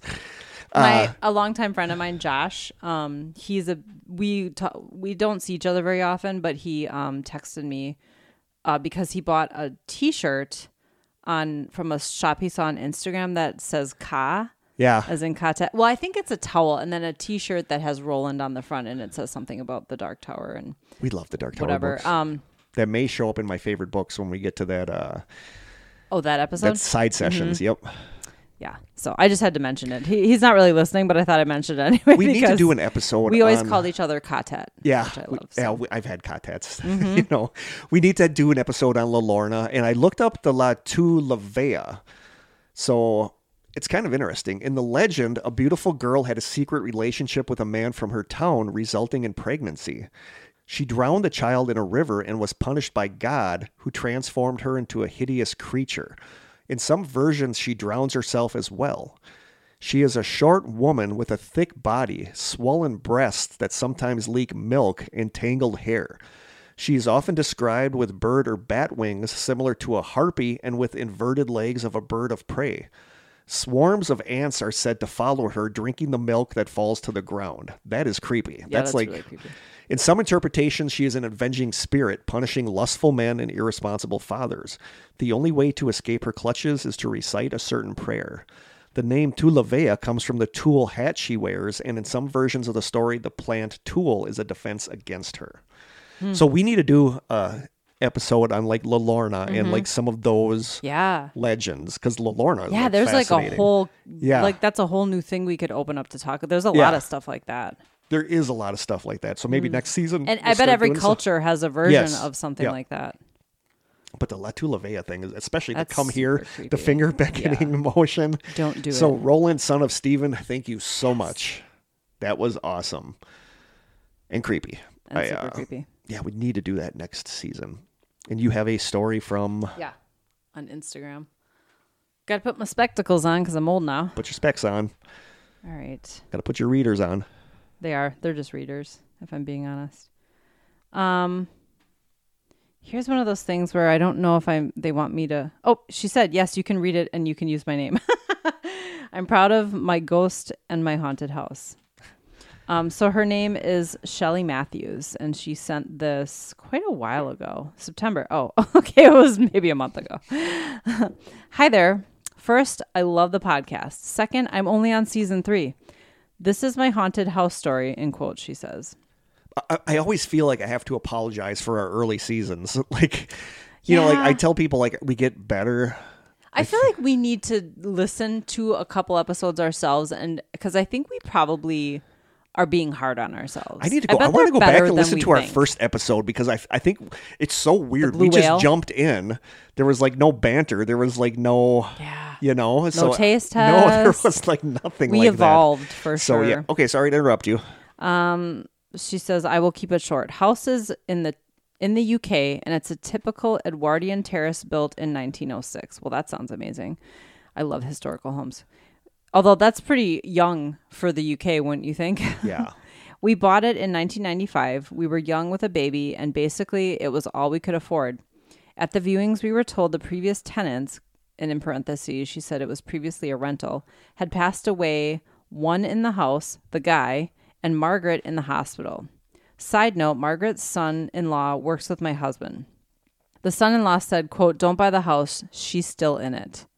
Apparently, he and his wife saw Margaret in the windows facing the street after she died. We were warned by neighbors that they'd had the police out due to lights going off and on and bumps, etc. being heard by the direct public. I'm sorry, by the direct neighbors. Just like adding words. Eventually, the landlord had the electricity turned off and put the house up for sale. We moved in and didn't notice much at first, but then things started disappearing and turning up in weird places like behind a bath panel. Okay. A neighbor complained about noise when we were all out, and then lights started coming on at odd times or turning off. Not an electrical fault. We'd hear this. Oh, jeez. This is terrible. I can edit this. Thank you. A neighbor complained about noise when we were all out, and then lights started coming on at odd times or turning off. Not an electrical fault. We'd hear the switches. Oh, interesting. So they'd hear the actual switches like flicking, activating. Yep. Then we had a delivery man complain that the, quote, old lady refused to come down to take in a package. We were all out and there was no, quote, old lady. Well, I'm old now, but I was 25 at the time. My son seems particularly sensitive, and he saw not only Margaret, but a, quote, creepy man. I saged the house, bought crystals, etc., as my son was upset. As the years have gone by, it's like Margaret has faded. she gets, oh geez, my phone. So I have time limits set for myself for social media, and apparently I've hit my limit for the day in the middle of a story. I saged the house, bought crystals, etc. as my son was upset. As the years have gone by, it's like Margaret has faded. She gets wound up by home DIY, etc., and seems more active in the autumn/winter. She once threw a lamp at my friend's boyfriend, who turned out later to be an idiot. I've lots of stories. Remain in the Road, the mad woman who bought the haunted house. Nice. But honestly, at this point, Margaret is practically family. She said, I forgot to add that Margaret has been known, if you sat quietly feeling sad, to kind of give you a hug. It's like mild pressure in the air around you and a feeling that you are not alone. It's lovely. Well, thank you, Shelley. Thank you, Shelley. I love hearing stories from the UK. I do too. Like, I don't know. I think we've talked about that on one of Brian Young's Transatlantic Ramblings podcast when Neil was on, about like the difference between like how ghostly things are there in the UK as opposed to here. So it's like I don't know. I feel like things are just classier in the UK. I don't know how to describe it. There's just such a, yeah, I know exactly what you mean. I don't know. It's the history. I think that their customs, they really stick to those old traditional customs. Yep. And I don't know, we're American. Yeah. Yes, we are. I don't know. There's no other way to put it. I feel like if I ever went to Europe, I would feel wildly out of place. I would too. Like in London, I didn't though. I don't know. I love London. I want to get back there. So thank you so much for sending that in. I love it. We now have another voicemail from much beloved listener, and we wanted to get him here so bad next season, from Mr. Coleman. From Mr. Coleman. Okay. This is Coleman's voicemail that he left for us. It's two that I had to stitch together. Okay. Hey, Kurt and Krista. This is your listener, Coleman Doucette, your fellow Scotty here from central Wisconsin. Don't mind the background noise. I'm driving on my way to work, but I had a strange incident happen just recently. It's not a super long story, and I don't even know if it's paranormal, but I go work out every morning early before work. I get up at 3:30 a.m. and I'm usually to the fitness center by 4. Well, then, anyways, my house sits up on kind of a little knoll, and I bought a brand new truck. It's a little bit more foo-foo than I wanted, but that's how they are nowadays. And it has cameras 360 degrees all the way around it. And I was backing out of my driveway, out of the garage, which is kind of steep, and the neighbor has a big hedge bush right on the corner of the property line.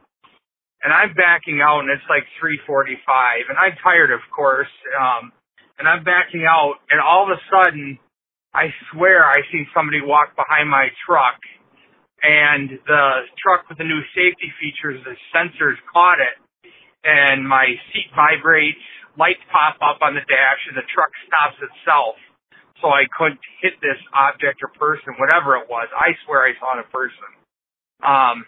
Of course, I jumped out, and went around the truck to see if I seen anybody or anything, and I didn't see anything. I walked past the hedge to see if they went the other direction down the street, because there are some people, up early out walking, so I was afraid I almost ran into one. But of course there was nobody on either direction of the street, and this driveway is right in the middle of the block, so I would have seen them if they were still walking towards the corner. I swear I saw a person, but there was nothing there. I don't know if it was paranormal. I don't know what it was. I know I was tired, but the truck did use a safety feature, and it did stop itself and alerted me and vibrated. And I swear I saw a person, but who knows? I mean, we're in a small farming community of a population of only 1,000, and we do get, a lot of animals coming through the neighborhoods, deer, fox, coyotes occasionally even, but it could have been a deer, but I swear I saw a person. But it was just kind of creepy, kind of creeped me out. I don't know.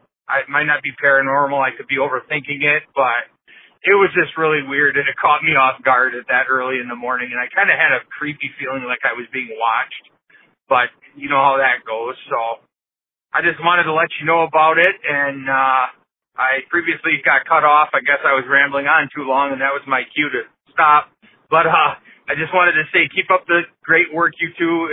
You do a great job, and I hope you know that, and stay strange and take care. Bye-bye. Coleman, we love you. Good old Coleman. We really do. I believe him. I mean, that's kind of like what I said earlier about seeing that kid in the lobby when there was nobody there. Like, yeah, like you tell yourself, maybe it was just a trick of your eyes, but or then there's like part of you that knows you saw something. Yeah. And I don't think even could an animal have gotten away from him that quick what's really interesting is the safety feature.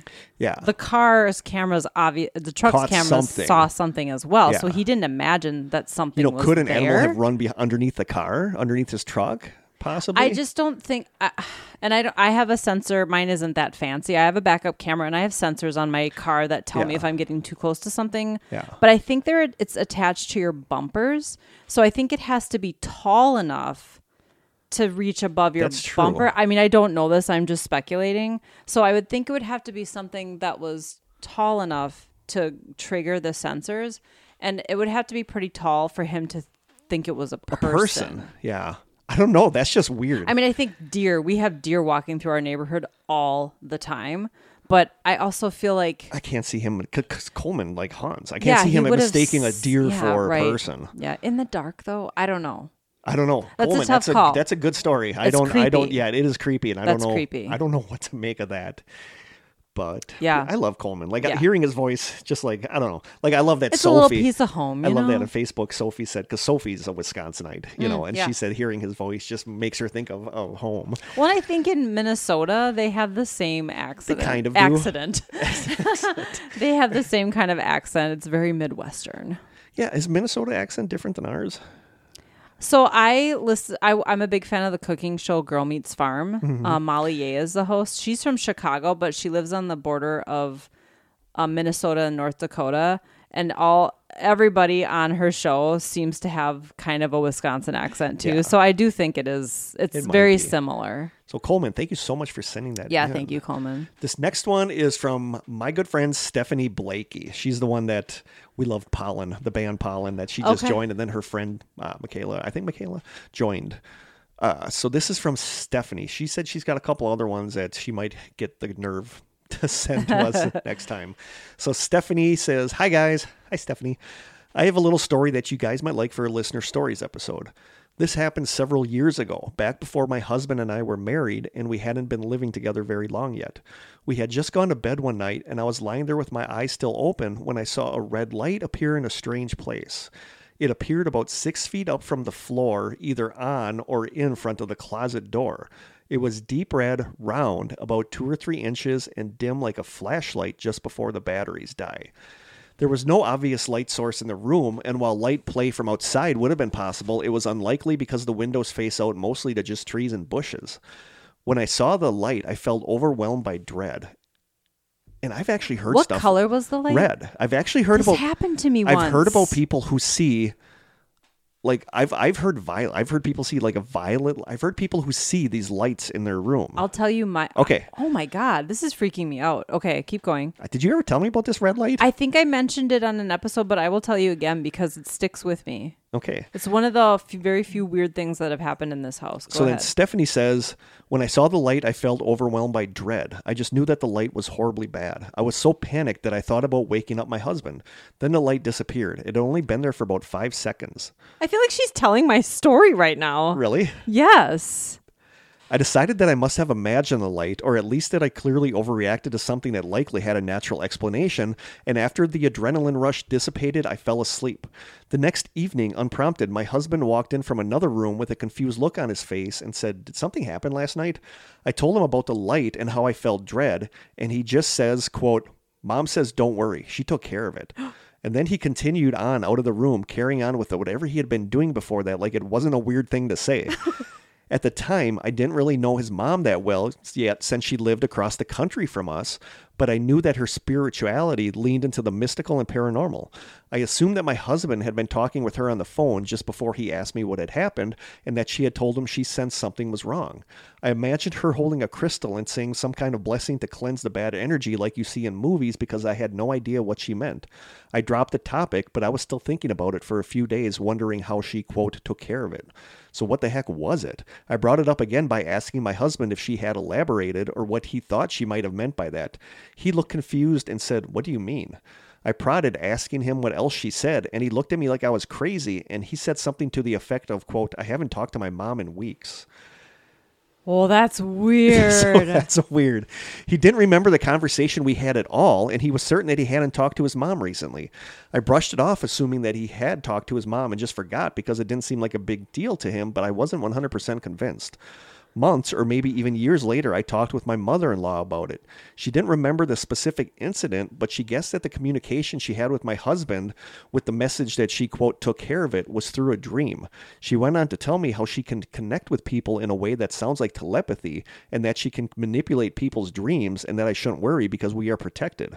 I am undecided on whether or not I think my mother-in-law has these abilities that she claims, but I am certain that she believes she does, and that's good enough for me to keep an open mind. For me, the jury hasn't reached a verdict yet on what I think happened. What do you all think? It's from Stephanie. I'm a little shook. Weird. I'm a little shook. Like, I don't remember you telling me about your red light. I forget about this. What creeps me out is that he doesn't remember saying that. That's really creepy. It's almost like he was sleepwalking.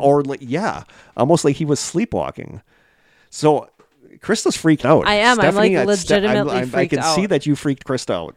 So, and I think I shared this, and it's, wow. Okay. So it was the middle of the night. I wake up a lot when I'm sleeping. I'm just one of those. I'm a light sleeper. Jim's a heavy sleeper, so he was out.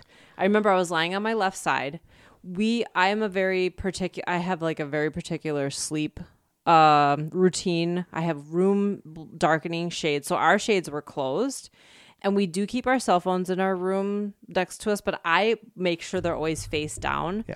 Because if he gets a notification in the middle of the night, it'll light up his phone, but it'll be white. Even on sleep mode? Because I put mine in sleep. He doesn't put his phone on sleep mode.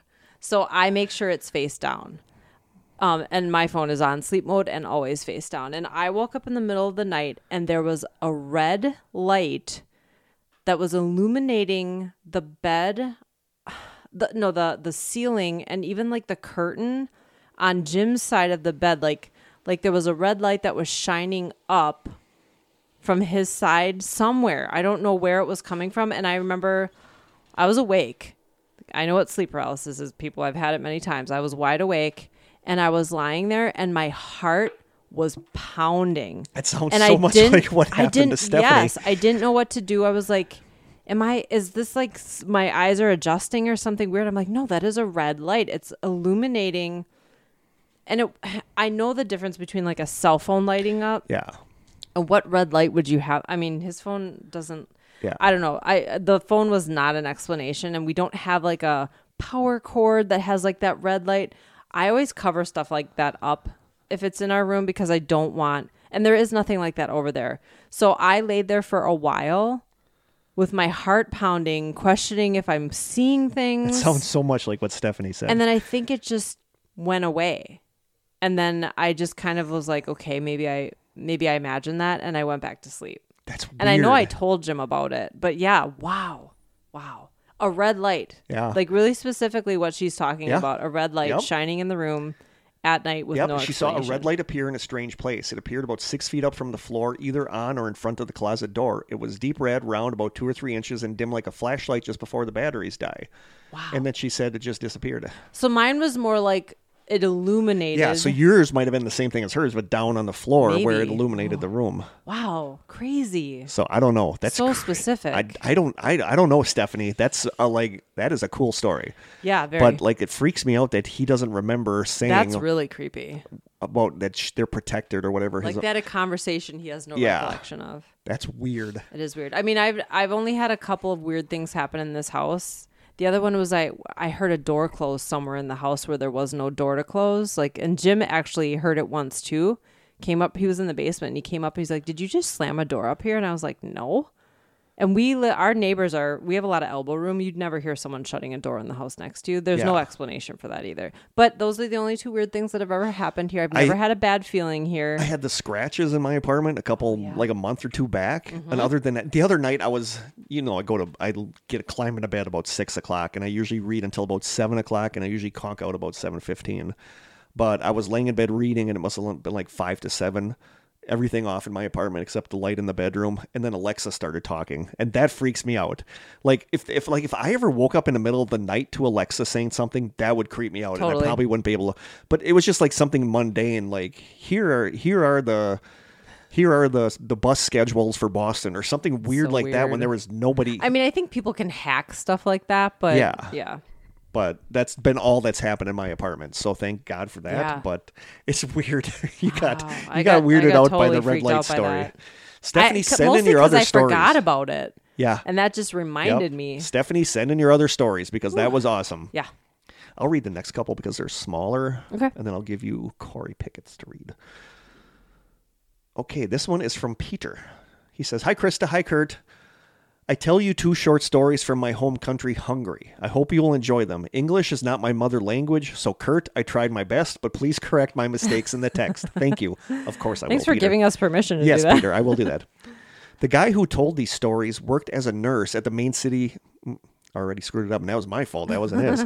The guy who told these stories worked as a nurse at the main hospital of the city. There were mainly elderly people in his ward, and all of them were very ill. Once, an old man called him to his bed several times, asking him to send out the man in the hat standing by his bed. Nope.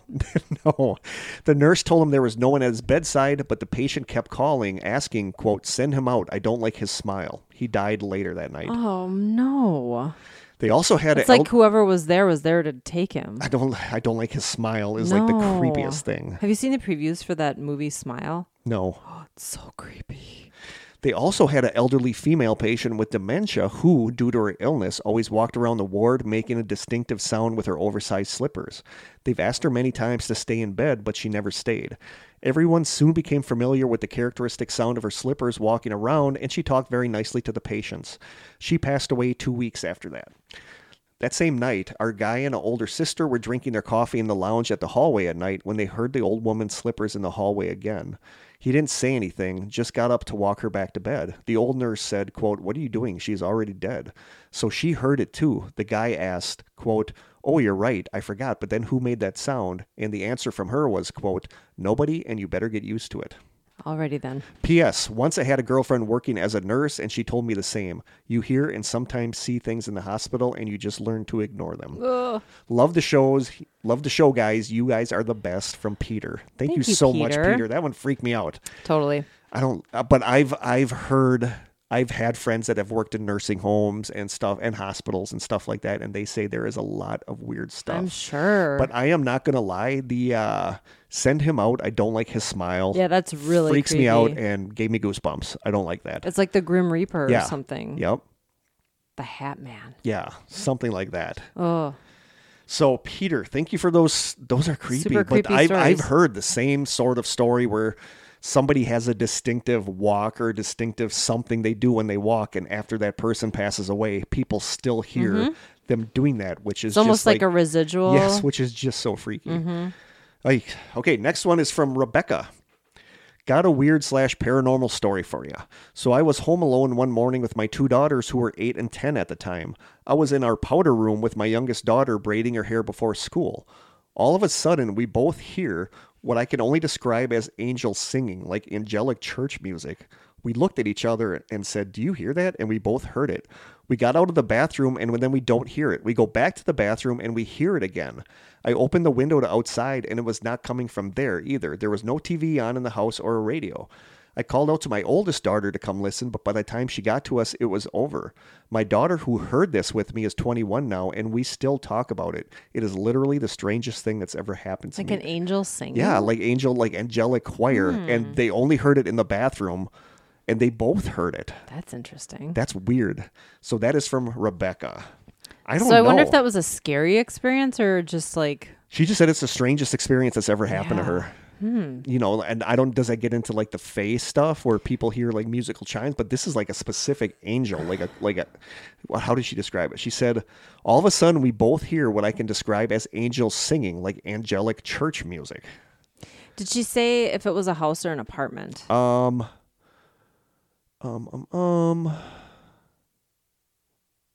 House. She says no TV on in the house.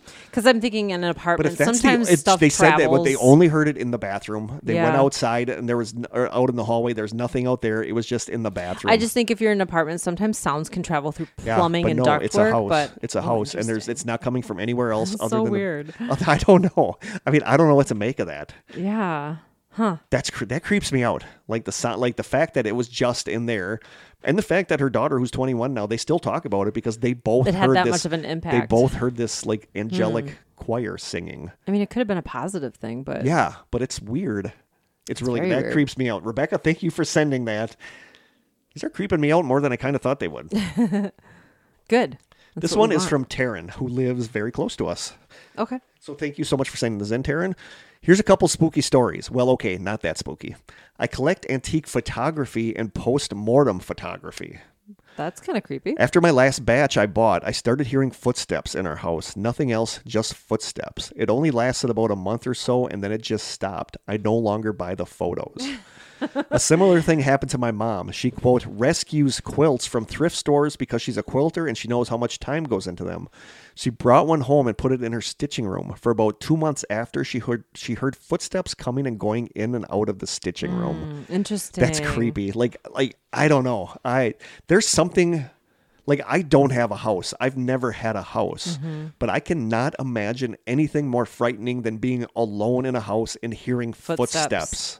And my first thought would be, who's in my house? Either way, it's scary. Whether it's a ghost or whether it's somebody breaking into your house. Yeah. But like the quilt thing, it's like when we used to go to Vicky's, like secondhand stores where you're buying something that, like the fur coat that we got the EVP from, and the fur coat that would you wear it says? The would you wear it EVP we got, or the same fur coat that we hid, and with the pendulum, with the dowsing rods, led to the exact area where you guys hid. Yeah. Like it was guiding you guys to where she had hid the coat. It was like way in the back. She like hid it in a back obscure place, and the dowsing rods led them exactly to where they had hidden the coat. And was it you with it? No, it was Anne. Anne was downstairs. I asked. Yeah, so she had no idea where it was hidden, and the dowsing rods led her right to it. So sometimes stuff has stuff attached to it. Attached to it, and I have a quick story. This totally reminded me. I was thinking about my coworker, Sherry, who is also a stranger who made the mugs. Her and her daughter-in-law made the mugs. She is a quilter, so that's what made me think of it. But she, someone that I can't remember. Oh, it was somebody who used to work with us. Someone in their family had passed away. And so she gave Sherry pieces of this person's clothing to turn into a quilt of some kind. And while she had that stuff in her house, she had something weird. I think she heard somebody say hello, or I can't remember exactly now. This is a terrible story, but she was in her sewing room with this person's clothes that she was making into a quilt, and she heard a voice, like somebody was talking to her. And then, she was like, it was like whatever it was attached to the clothing that she was using to make a quilt. Since then, this quilt has been, this stuff is out of her house now, and she hasn't had anything else happen. But it totally made me think of that story. That's just so weird to me. It's like if I died and you, for some reason, hung my lucky podcasting underwear down here, would you hear my footsteps? Although I don't know why you would hang my lucky podcasting underwear down here if I died. No, I wouldn't. Probably not. But then it's like the post-mortem photography. Like, why would that, because there were footsteps with that. And that's weird to me that. I mean, maybe it was something, that was a thing people did back in the early turn of the century or whatever. Yeah. I don't know. I think that's about when it was. People did that and probably kept those things in their house and were really attached to them. I don't know. So I think it's less likely that the person in the photo was haunting the photo. It was probably the person whose loved one is in that photo that was really attached to that. But it's does everything like everything I own that I have an attachment to? Is there going to be like something like, is there a part of us that attaches to things that we? I suppose it could be. Yeah, I suppose. I don't know. Could be. I don't know. It's weird. I don't know. Thank you, Taryn, for sending those in. I'm glad the footsteps. I hope they went out. Yeah, like footsteps creep me out. Like footsteps in a house where there's nobody there creep me out. I agree. Next story is from listener Corey. So Corey Pickett. So you can. Oh, okay. Krista can read this one. My strange story.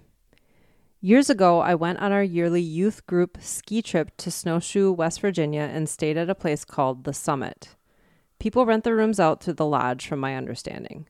The rooms were almost like apartments. Each room, and he has room in quotes all the time, each room had multiple bedrooms, a kitchen, and bathrooms. It's almost like suites. The girls were in one room and the guys in another. The guys' room is where the chaperones would make dinner and where we would all hang out when we weren't skiing. Well, the first night, us girls... Oh, this is a girl. Corey, yep, I hear the name Corey, but now I see how it's spelled. Corrie. I think I like that. I like that name. Well, the first night, us girls were hanging out in our living room when we heard something hit our balcony door. I went and checked, and the guys were throwing snowballs. We ran out there and yelled at them. We came back in, and I shut and locked. Again, I locked the door. About 30 minutes later, the door slammed open and scared us all to death. Nothing was there, and there was no wind. That was weird happening number one. The next morning, we were drinking coffee in the kitchen, and I noticed a random high-up cabinet door was open. Nothing was in the cabinet. None of us opened it, nor had a reason to open it. Strange happening number two. The next thing is what haunts me to this day. It happened our second night there. My room was a little bitty room that only had a bed and 2 nightstands in it, with only me sleeping in there.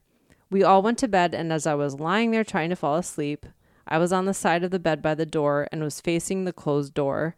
I felt someone lie down in the bed next to me. The bed noticeably indented. It moved. The covers moved. That's so creepy. Ugh.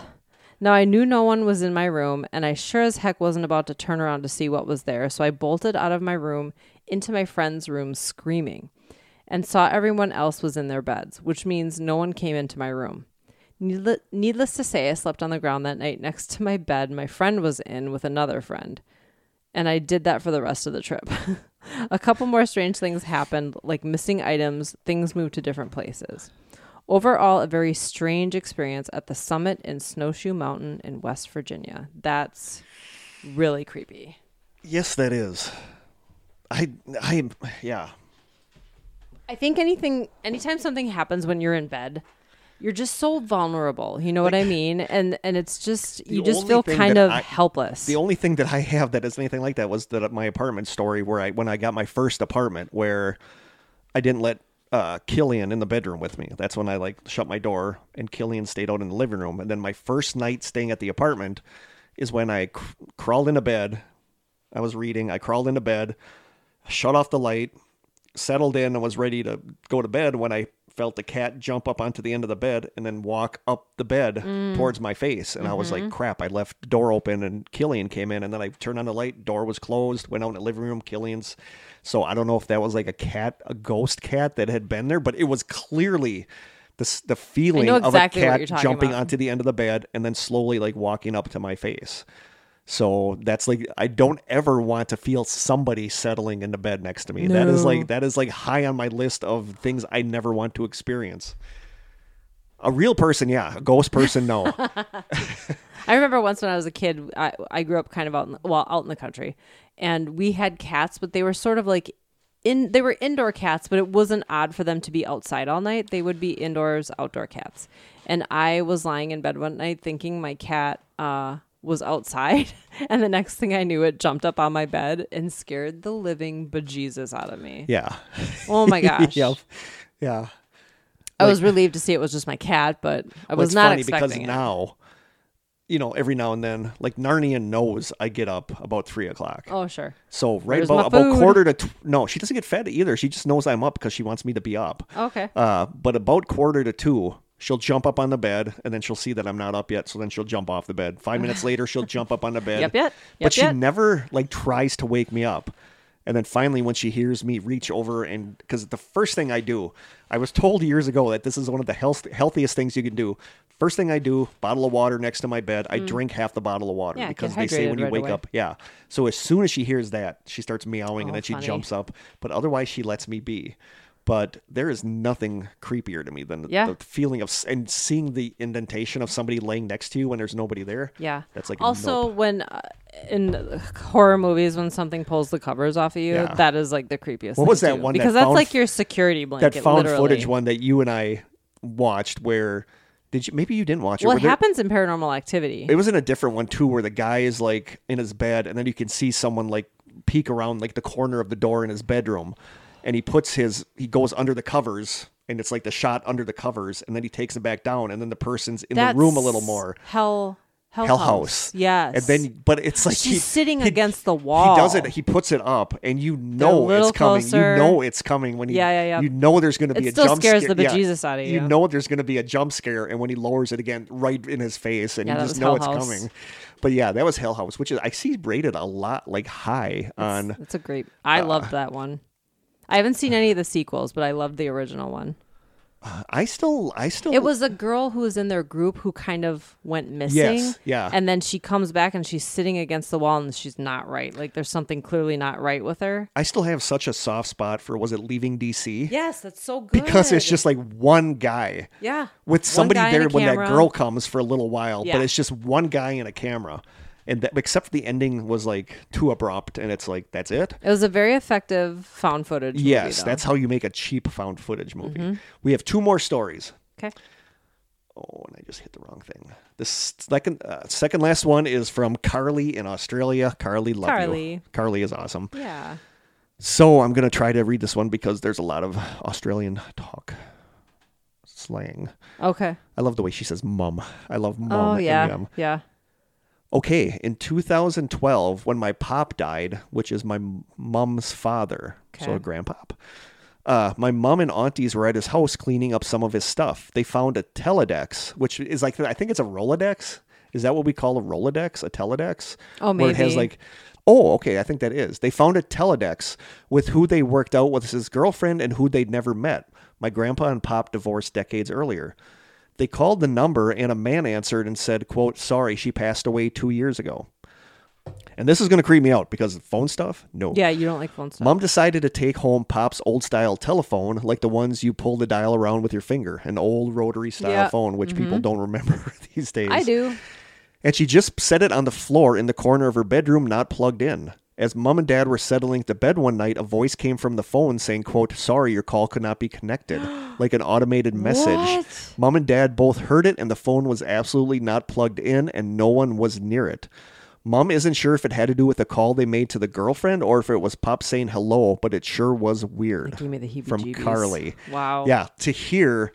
sorry, your call cannot be completed, or what? Sorry, your call cannot be connected when it's not plugged in is creepy. Super creepy. Do not like that. So Carly, love you. Thank you for sending me that. But that freaked me out when I heard it because I don't like phone things.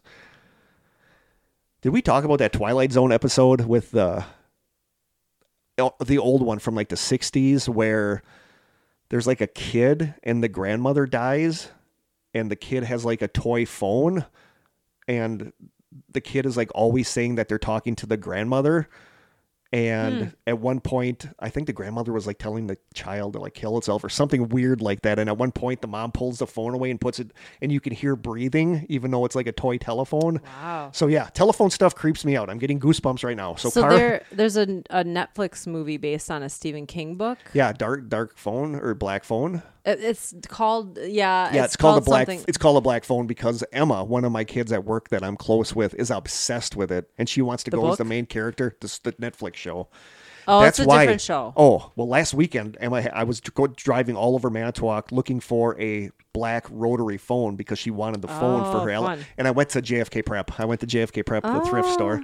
No, it's called the Netflix. One of our listeners asked me if we're watching The Watcher. Oh, I want to talk about it. Yep. No, it's called Mr. Harrigan's Phone. Oh, that was based on a Stephen King story. Yes. Yes. Yeah, it was pretty good. I don't think you... It's was, not as creepy as you think it's going to be phone-wise, but that just reminded me But it's based on one of his newer short stories. Yeah. So, Carly, thank you so much. But I have a very, very, very short story I could read. This is from Chris. I don't know if he wants me to say his name, so I'm just going to say his first name, Chris. Hey, my wife and I discovered your podcast on our trip back to Colorado. We, of course, had to listen to the Colorado episode. It was good. We're instant fans. Here's a weird thing. We had what we can only describe as a time warp, as our trip was way shorter than it should have been, and this was with an hour stop with car troubles. Weird stuff. Anyways, can't wait to listen to more of the podcast. That's like I weird. Said, and it was short, but time warp stuff really creeps me out. I want to have an episode next season about time warp stuff because there's a lot of or weird lost stories. Time. Yeah, there's weird stories. I came across several on Reddit. You know, it's usually in the Glitch in the Matrix subreddit. Yeah, but there's a lot of weird time stuff on there. Yeah, totally creepy. So our last story is from listener Steve. And heebie-jeebies. So I wanted to end with the heebie-jeebies. As if Carly's wasn't good enough with the... I just like phone stuff, like a disconnected phone but still, freaks me out. Yeah, sounds coming where there's from something coming from a disconnected phone that makes me poop my pants. I don't like it. Carly, loved your story though. So last one is from listener Steve. Steve says, hey guys, longtime listener here. I've always felt bad that I've never had a story to send in for your listener stories episode, but then something amazingly weird happened to me this summer. It still might have been nothing, but at least I have something to write in about now.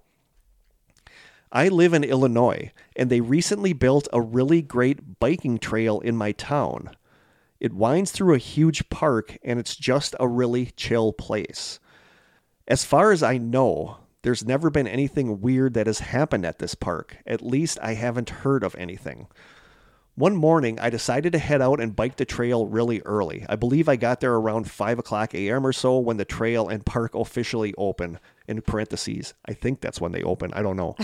I usually see other people using the trails for biking, hiking, walking their dogs, etc. I feel like parks are always open sun up to I think sundown, so, but I've seen a lot of ones in Manitowoc I think are 6 a.m.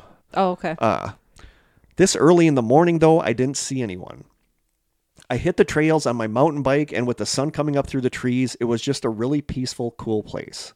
Then, all of a sudden, everything changed. I never really had the feeling of, quote, being watched before, but I knew that's exactly what I was feeling at that moment. I stopped my bike to figure out what was going on, and I scanned the area all around me. I wish I could say the old classic, quote, there was no sound, everything was quiet, but that wasn't the case. I heard birds, I heard insects, etc. But then off to the side of the trail, in a little ways into the woods, I saw movement out of the corner of my eyes, and I turned my head quickly and can only describe what I saw as a quick glimpse of something ducking behind a tree before I could see it. Krista, I can see out of my peripheral vision, I can see Krista shaking her head. I stared at the tree for a good minute or two and I didn't see anything again, but I really felt like I saw something there. I got my bike going again and I pedaled out of that area pretty damn quickly. I got quite a ways up the trail and then that feeling hit me again. At this point, I was actually pretty annoyed because my chill morning had pretty much ended. It was such a creepy feeling of being watched. I can only describe it as cold. I once again stopped and looked at the area around me, and then I saw movement again in the woods off the trail.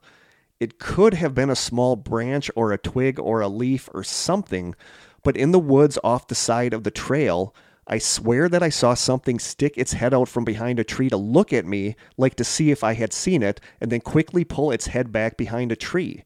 And whatever it was, there was a part at the top of its head that stuck out a little, like the brim of an old-style cowboy hat or fedora. Whatever this was, there is no way it could have gotten to the tree that quickly because I had been going really fast on my bike. I wish I could say I walked over to the tree to look behind it or that I stood there longer to watch, but as you can guess, I pedaled like hell back to the parking lot, tossed my bike into the back of my truck, and got the hell out of there. Now when I go to that park, I make sure it's later in the day and that other people are there. All the stuff I saw could have been my eyes and imagination playing tricks on me, but the feeling I had of being watched was not my imagination. That was real. I'm glad I had a story I could finally send in to you guys, but to be honest, I kind of hope this is the last one I ever have. LOL. Keep doing what you guys do and stay strange. Whoa. That's weird because that sounds like the Hat Man. It does. And just the fact that something's watching you. The fact that it moved so quickly to watch him freaks me out. And I read this one. I got it. And I read it early in the morning when I woke up, and it was like 3 a.m. when I read this, and I'm laying in bed in the dark, and I'm like, oh my God. So the fact that it kept ducking behind trees so that it wouldn't be seen is really creepy. But then he saw it peek its head out and said there was like like a fedora or like an old style hat. So there you go. There are our listener stories for this season. So that just reminded me that I just saw that there's a preview out for Jeepers Creepers 4. Wow, I didn't even know there was a 3. I don't remember seeing 3. Yeah. So many people poop on Jeepers Creepers 2, but I loved Jeepers Creepers 2. The first one was the best one, but I didn't like the first one as much as the second one is kind of fun because it doesn't take itself quite as seriously, I feel, and it's more fun. But I really liked the second one. I didn't see the third one. No, I didn't either. But that does remind me a little bit of Jeepers Creepers now that you say that. But there you go. There are our listener stories for this season. Hey, it took 2 hours. We had plenty. Thank you guys so much for this. Through again. Yes, you guys did. I was worried come like last Monday when we didn't have a lot, but you guys rallied and you guys got us some good ones. So thank you so much. These were all amazing. Like I said, I love that there's a little bit of everything. I love that there's creepy ones. I love that Josh had his UFO one. I loved the Indigo about like the healing one. And I loved like there's some creepy ones. There's some kind of which one creeped you out the most? For me, it's the football field with the thing with the herky jerky head. Carly's the phone thing. The phone thing. Anything phone related always creeps me out. Also, the red light one really creeped me out. Yeah, because that one was like a personal reasons. One to you. Tristan, I wanted to say. I always say his last name wrong. Petrash. He's a longtime listener. He said, excited for recording day, but sad I missed the deadline for my story. Once I get our Strange Sessions stories email up, you guys can email us all year if you want it. And then when we get to the listener stories, we will use it. Yeah. But we need a central location because we feel like stuff slips through the cracks, and we're so obviously stuff slips through my cracks because we had Sophie's and Adam's postcard from a year ago that I just brought that I found at home. I mean, hey, we got to it. Yep. So there you go. Listener stories once again, awesome. We love listener stories. Yeah, it's my favorite. It is. It's like the highlight of the year is our listeners. The season is our listener stories episode. A lot of creepy stuff happening to people. Yes. Out there. So thank you so much. My song suggestion for this week, I'm only going to do one. Okay. Again, this is one of those ones that I put like an old mix CD or whatever I made for myself in my car, and I'm listening to it. I'm like, dang, this is such a good song. So I'm going to start with some YouTube comments about this song, and I feel like this band is like so underrated because I feel like they're such a good band, and people only know like maybe 1 or 2 songs by them, but I think they're just brilliant. So one of the YouTube comments for this says, quote, "This is the greatest, saddest, most beautiful song I think I've ever heard. If anyone ever sings this to me, regardless of gender, age, or race, I will fall in love with you on the spot. There honestly needs to be more songs like this." Somebody else writes, quote, "I love this song and I share it with my girlfriend whenever it feels right. I like to think the song is a nice reminder that we might not be aware of what our future holds, but love can outlast death and fear if all goes well. My heart is so full of appreciation and joy, and I can't wait to see where everything goes." Somebody else writes, "Wow, this is one of the best written songs I've ever heard." Somebody else says, quote, "Some of my favorite moments come from listening to this entire album while sitting in the car in the rain. There's something so beautiful about it." Somebody else writes, quote, "I saw them in concert in Philly, and when they played the song live, I was ashamed to be crying when the lights came up after the song was done, but then I saw that literally everyone standing around me had been crying too, so I didn't feel quite as bad anymore." Mm-hmm. Somebody else says, quote, "I always feel like the song is about those moments before we commit to someone else, those thoughts of the good and bad that may come, and if you can take it all on together. It's like life walking with death lurking on the side. We know there is an end, but we are willing to keep moving through despite it. Every line of this song just holds so much meaning. Definitely one of their best." Lastly, somebody writes, "I am planning on getting the lyrics from the song, quote, and if you die before I die, I'll carve your name out of the sky, tattooed on my arm. Not for a boyfriend or anything, but for my cat." And it is the song "The Graveyard Near the House" by the band The Airborne Toxic Event. Oh, I've actually heard of this band. Yeah, okay. They did, like, their big song was Sometime After Midnight, I think. Okay. But they're like amazing. They're such a good band, and I feel like people don't know that. Like, their albums are so good. But this song, "The Graveyard Near the House," is like lyrically one of the best songs that I think I've ever heard. I love the lyrics of the song. It's about death and love and persisting and all this stuff. So it's such a beautiful, sad song. So that is my song choice for this episode, "The Graveyard Near the House" by the Airborne Toxic Event. Nice. I will post it in the group. So somebody asked about The Watchers. So yes, Jim actually and I binged the series. It's a short series on Netflix.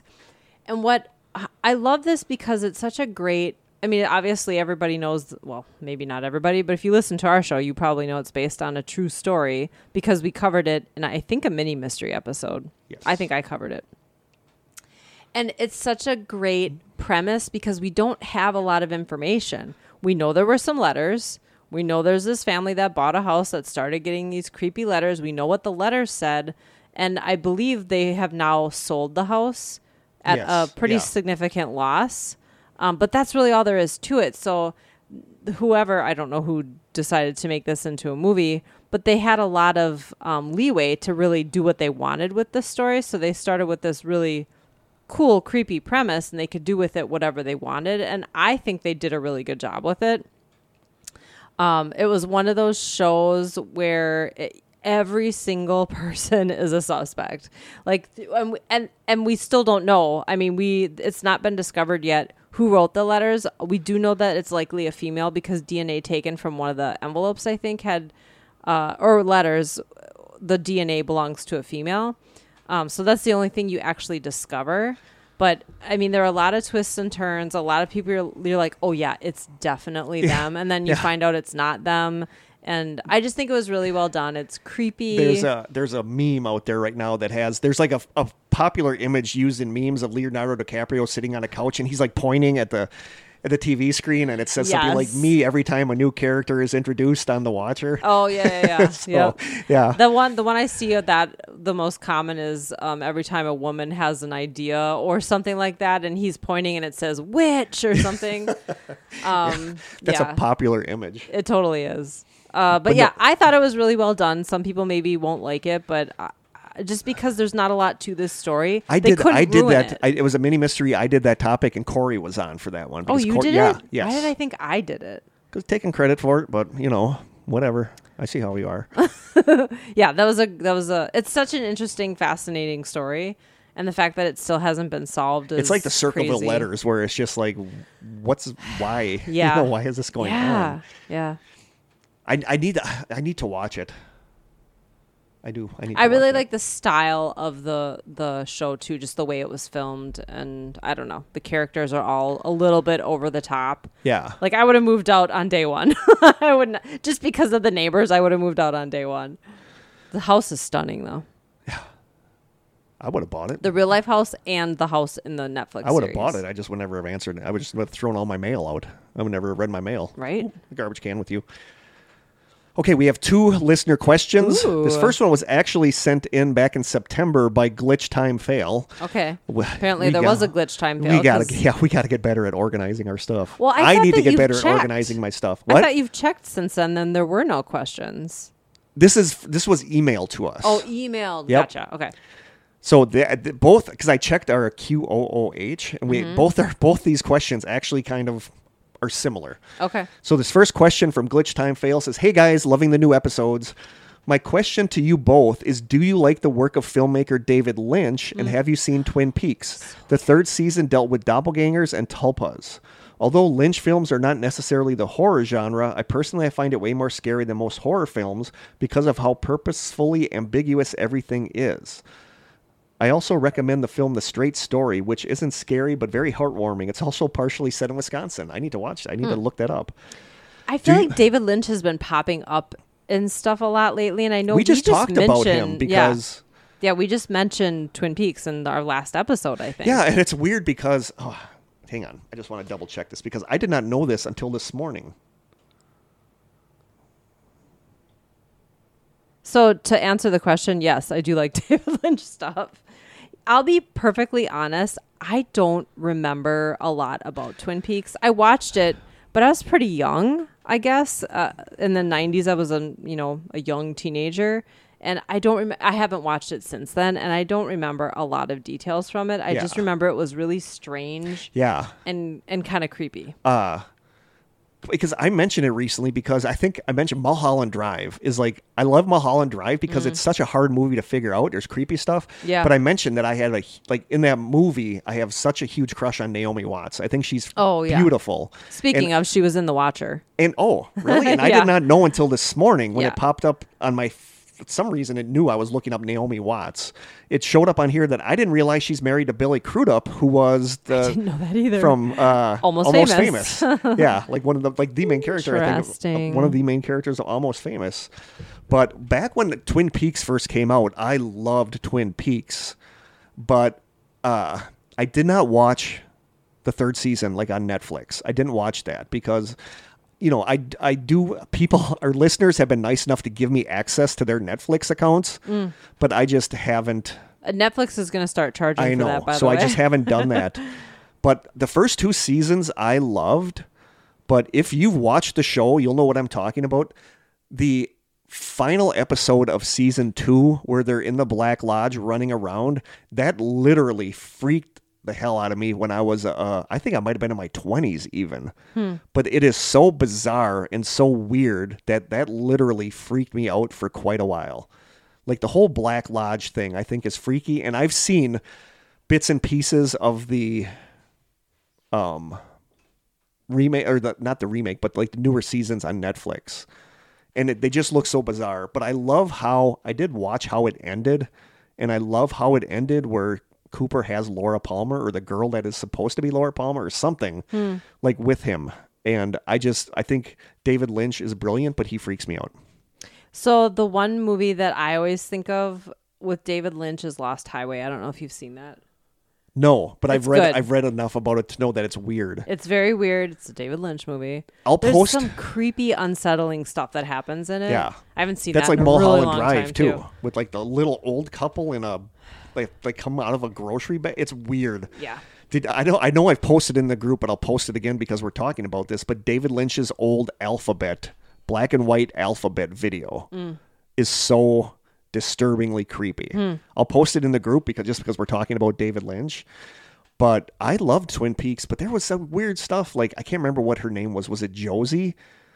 Where something happens to her, and then at the end of the episode, like, you see her face, like, coming out of the knob on a drawer. Like, her face she got put into the knob of a drawer. It's like weird. So weird. Yeah. Like, David Lynch, I find both fascinating and disturbing. Yes. I've never seen Eraserhead. I know Eraserhead I haven't either. but it just looks so weird. It does. And then he's got that weird thing with the people with the bunny costumes on. I think Naomi Watts is one of the people, because I think she's kind of like a David Lynch person. I think she's one of the people in one of the bunny costumes, but it's this weird YouTube video of like these 3 people in bunny costumes and there's sorts of like weird time stuff. I don't know that I've seen that.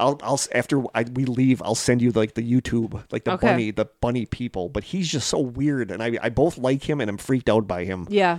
It's like a weird love-hate thing Something really with him. Unsettling about his stuff. Yes. Yeah, but I've seen the first 2 seasons. And a little abstract, you know what I mean? It's hard to follow sometimes and figure out where he's going or what the actual plot is. But I mean, I bought the Diary of Laura Palmer because I loved Twin Peaks when that came out.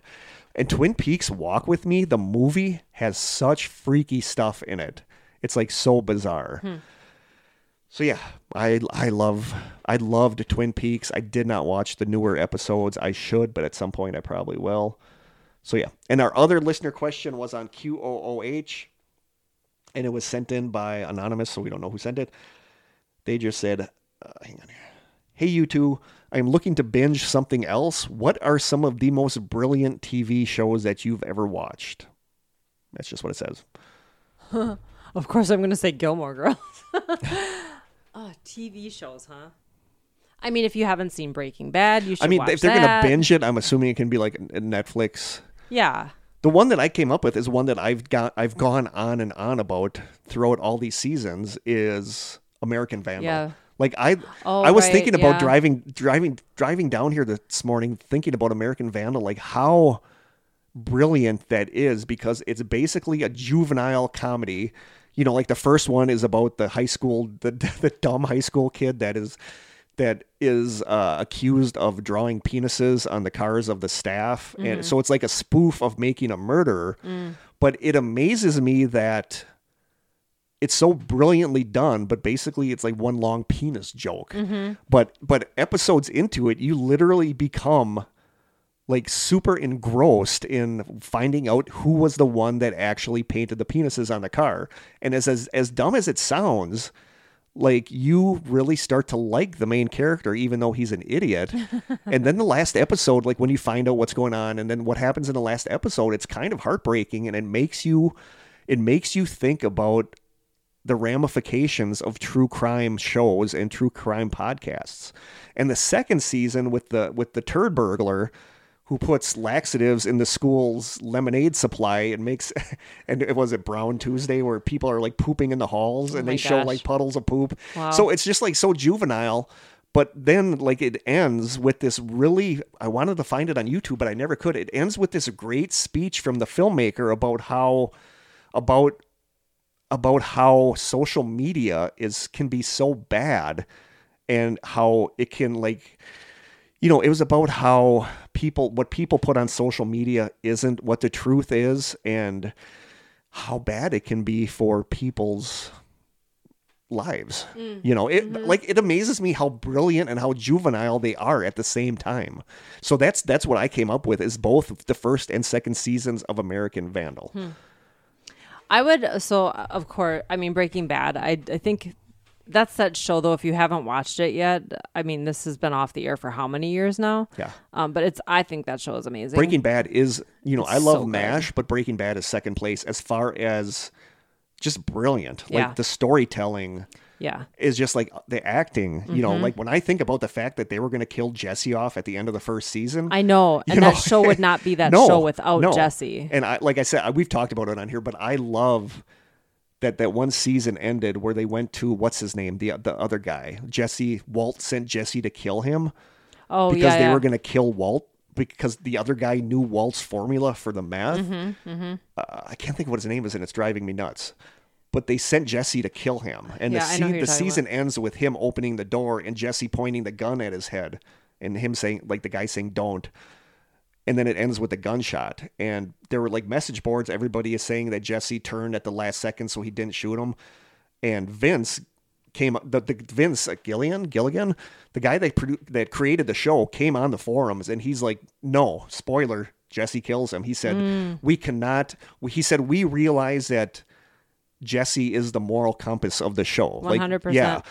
But we cannot, Jesse of all people, right? I know, but he said we cannot have Jesse being involved in making and distributing meth without like the stuff that goes with it. Without something like this happening. So we love that you guys love Jesse and you guys realize that he is the moral compass of the show, but it would be a disservice if we did this without showing the reality of it. Did you watch the movie then? Yeah, and it was really good. Yeah, like I agreed. loved that movie. I loved that, like, a lot of the minor characters came back. Yeah. I loved Better Call Saul, but I did not see the last. Better Call Saul is really good. We started watching it, and I think it was just really slow in the beginning, but I've heard people like rave about Better Call Saul. Yeah. But I did not watch the last season, but Better Call Saul was just brilliant too. Like, I love that. I love this universe of this show. Yeah. But Breaking Bad is like hard. Like it's hard to watch. It is hard to watch. It's a hard watch. Yeah. There's a lot of heartbreaking stuff, just bad stuff that happens, but you're so invested in the characters. Vince Gilligan, I think, like, he gets so mad when people idolize Walt because Walt is not the hero of the show. He's like the ultimate bad guy in the show. Yeah, he's like the ultimate bad guy in the show. Towards the end. Yeah. You know, I would also, it's just really good. But that gets into like a whole redemption thing. Like, did he redeem himself by saving Jesse? But if you've never seen Breaking Bad, it gets all of the accolades that it deserves because it is a brilliant show. So yeah, I'm totally with you. With I would also, it's very new. I've talked about it multiple times. The Rings of Power. If you're into the Lord of the Rings at all, that universe, I highly suggest watching it. I'm reading a lot of headlines, and I don't go into the article to read it, where people are like, "It was so disappointing. Why? Here's 10 reasons why we hated the Ring." I'm like, I don't know what these people were watching. I loved it, and the last episode of the season, something happened that I did not see coming, and I'm like, oh my God, I can't wait for the next season to come out now. So I don't know. I loved it. I've been craving like Lord of the Rings stuff. So to have something like that, a whole series to watch, was really awesome. And I'm sorry, but I thought Lost was brilliant, and I thought the last episode was amazing, but a lot of people hated it. I loved Lost. I really did. And Fringe, I think it doesn't get enough credit because I think Fringe was an amazing show. 2 of the seasons that I watched in their entirety, except for the last season. What, both? Yes. Lost, Fringe, The Sopranos, Oz, all really critically acclaimed shows that I watch everything but the last season. Don't ask me why. It's just a thing and that people I do. hated the end of... Lost? No, Sopranos. Oh. But I loved how the show ended. I didn't watch the show, but I watched the ending, and I love how the show ended. I think I abandoned shows. I think that was like a brilliant idea, the way that he ended that show. I have a pattern of not finishing shows for some reason. Okay, we're 2.5 hours in. We should probably end this. We should probably wrap this up. I think so. So you guys can email us at thestrangesessions@gmail.com. We are on Twitter at Strange Session without the S. Krista does a great job on Instagram at The Strange Sessions. You can don't send us any food though. We're good for the rest of the year. But if you want to send us something, and even if you want to send us something, maybe wait until after the holidays when we will reconvene. Yeah, because we still have gifts that we have to get through. So, but if you guys want to send us any postcards or snail mail, it is The Strange Sessions at P.O. Box 434, Manitowoc, Wisconsin, 54221-0434. Or you can leave us a message on our lonely little phone line at 920-443-9602. Boom. And there is another listener stories episode in the books. This is... Did we do this in the first season? I don't remember if we did this. I don't think we had enough listeners in the first season. We'd have had like 2 stories to listen to. But this is always the highlight. But then it's always sad because this usually comes towards the end. So we know that the season is wrapping up. A little bittersweet. So thank you guys so much for submitting stories. You guys make this episode as popular as it is. So we're just the schmucks that read what you guys send in. So thank you guys so much for sending in the stories. And I think from Krista and I down in the Strange Cellar. I almost said spooky cellar. I don't know why I said spooky. From Krista and I down in the Strange Cellar. Until next time, stay strange.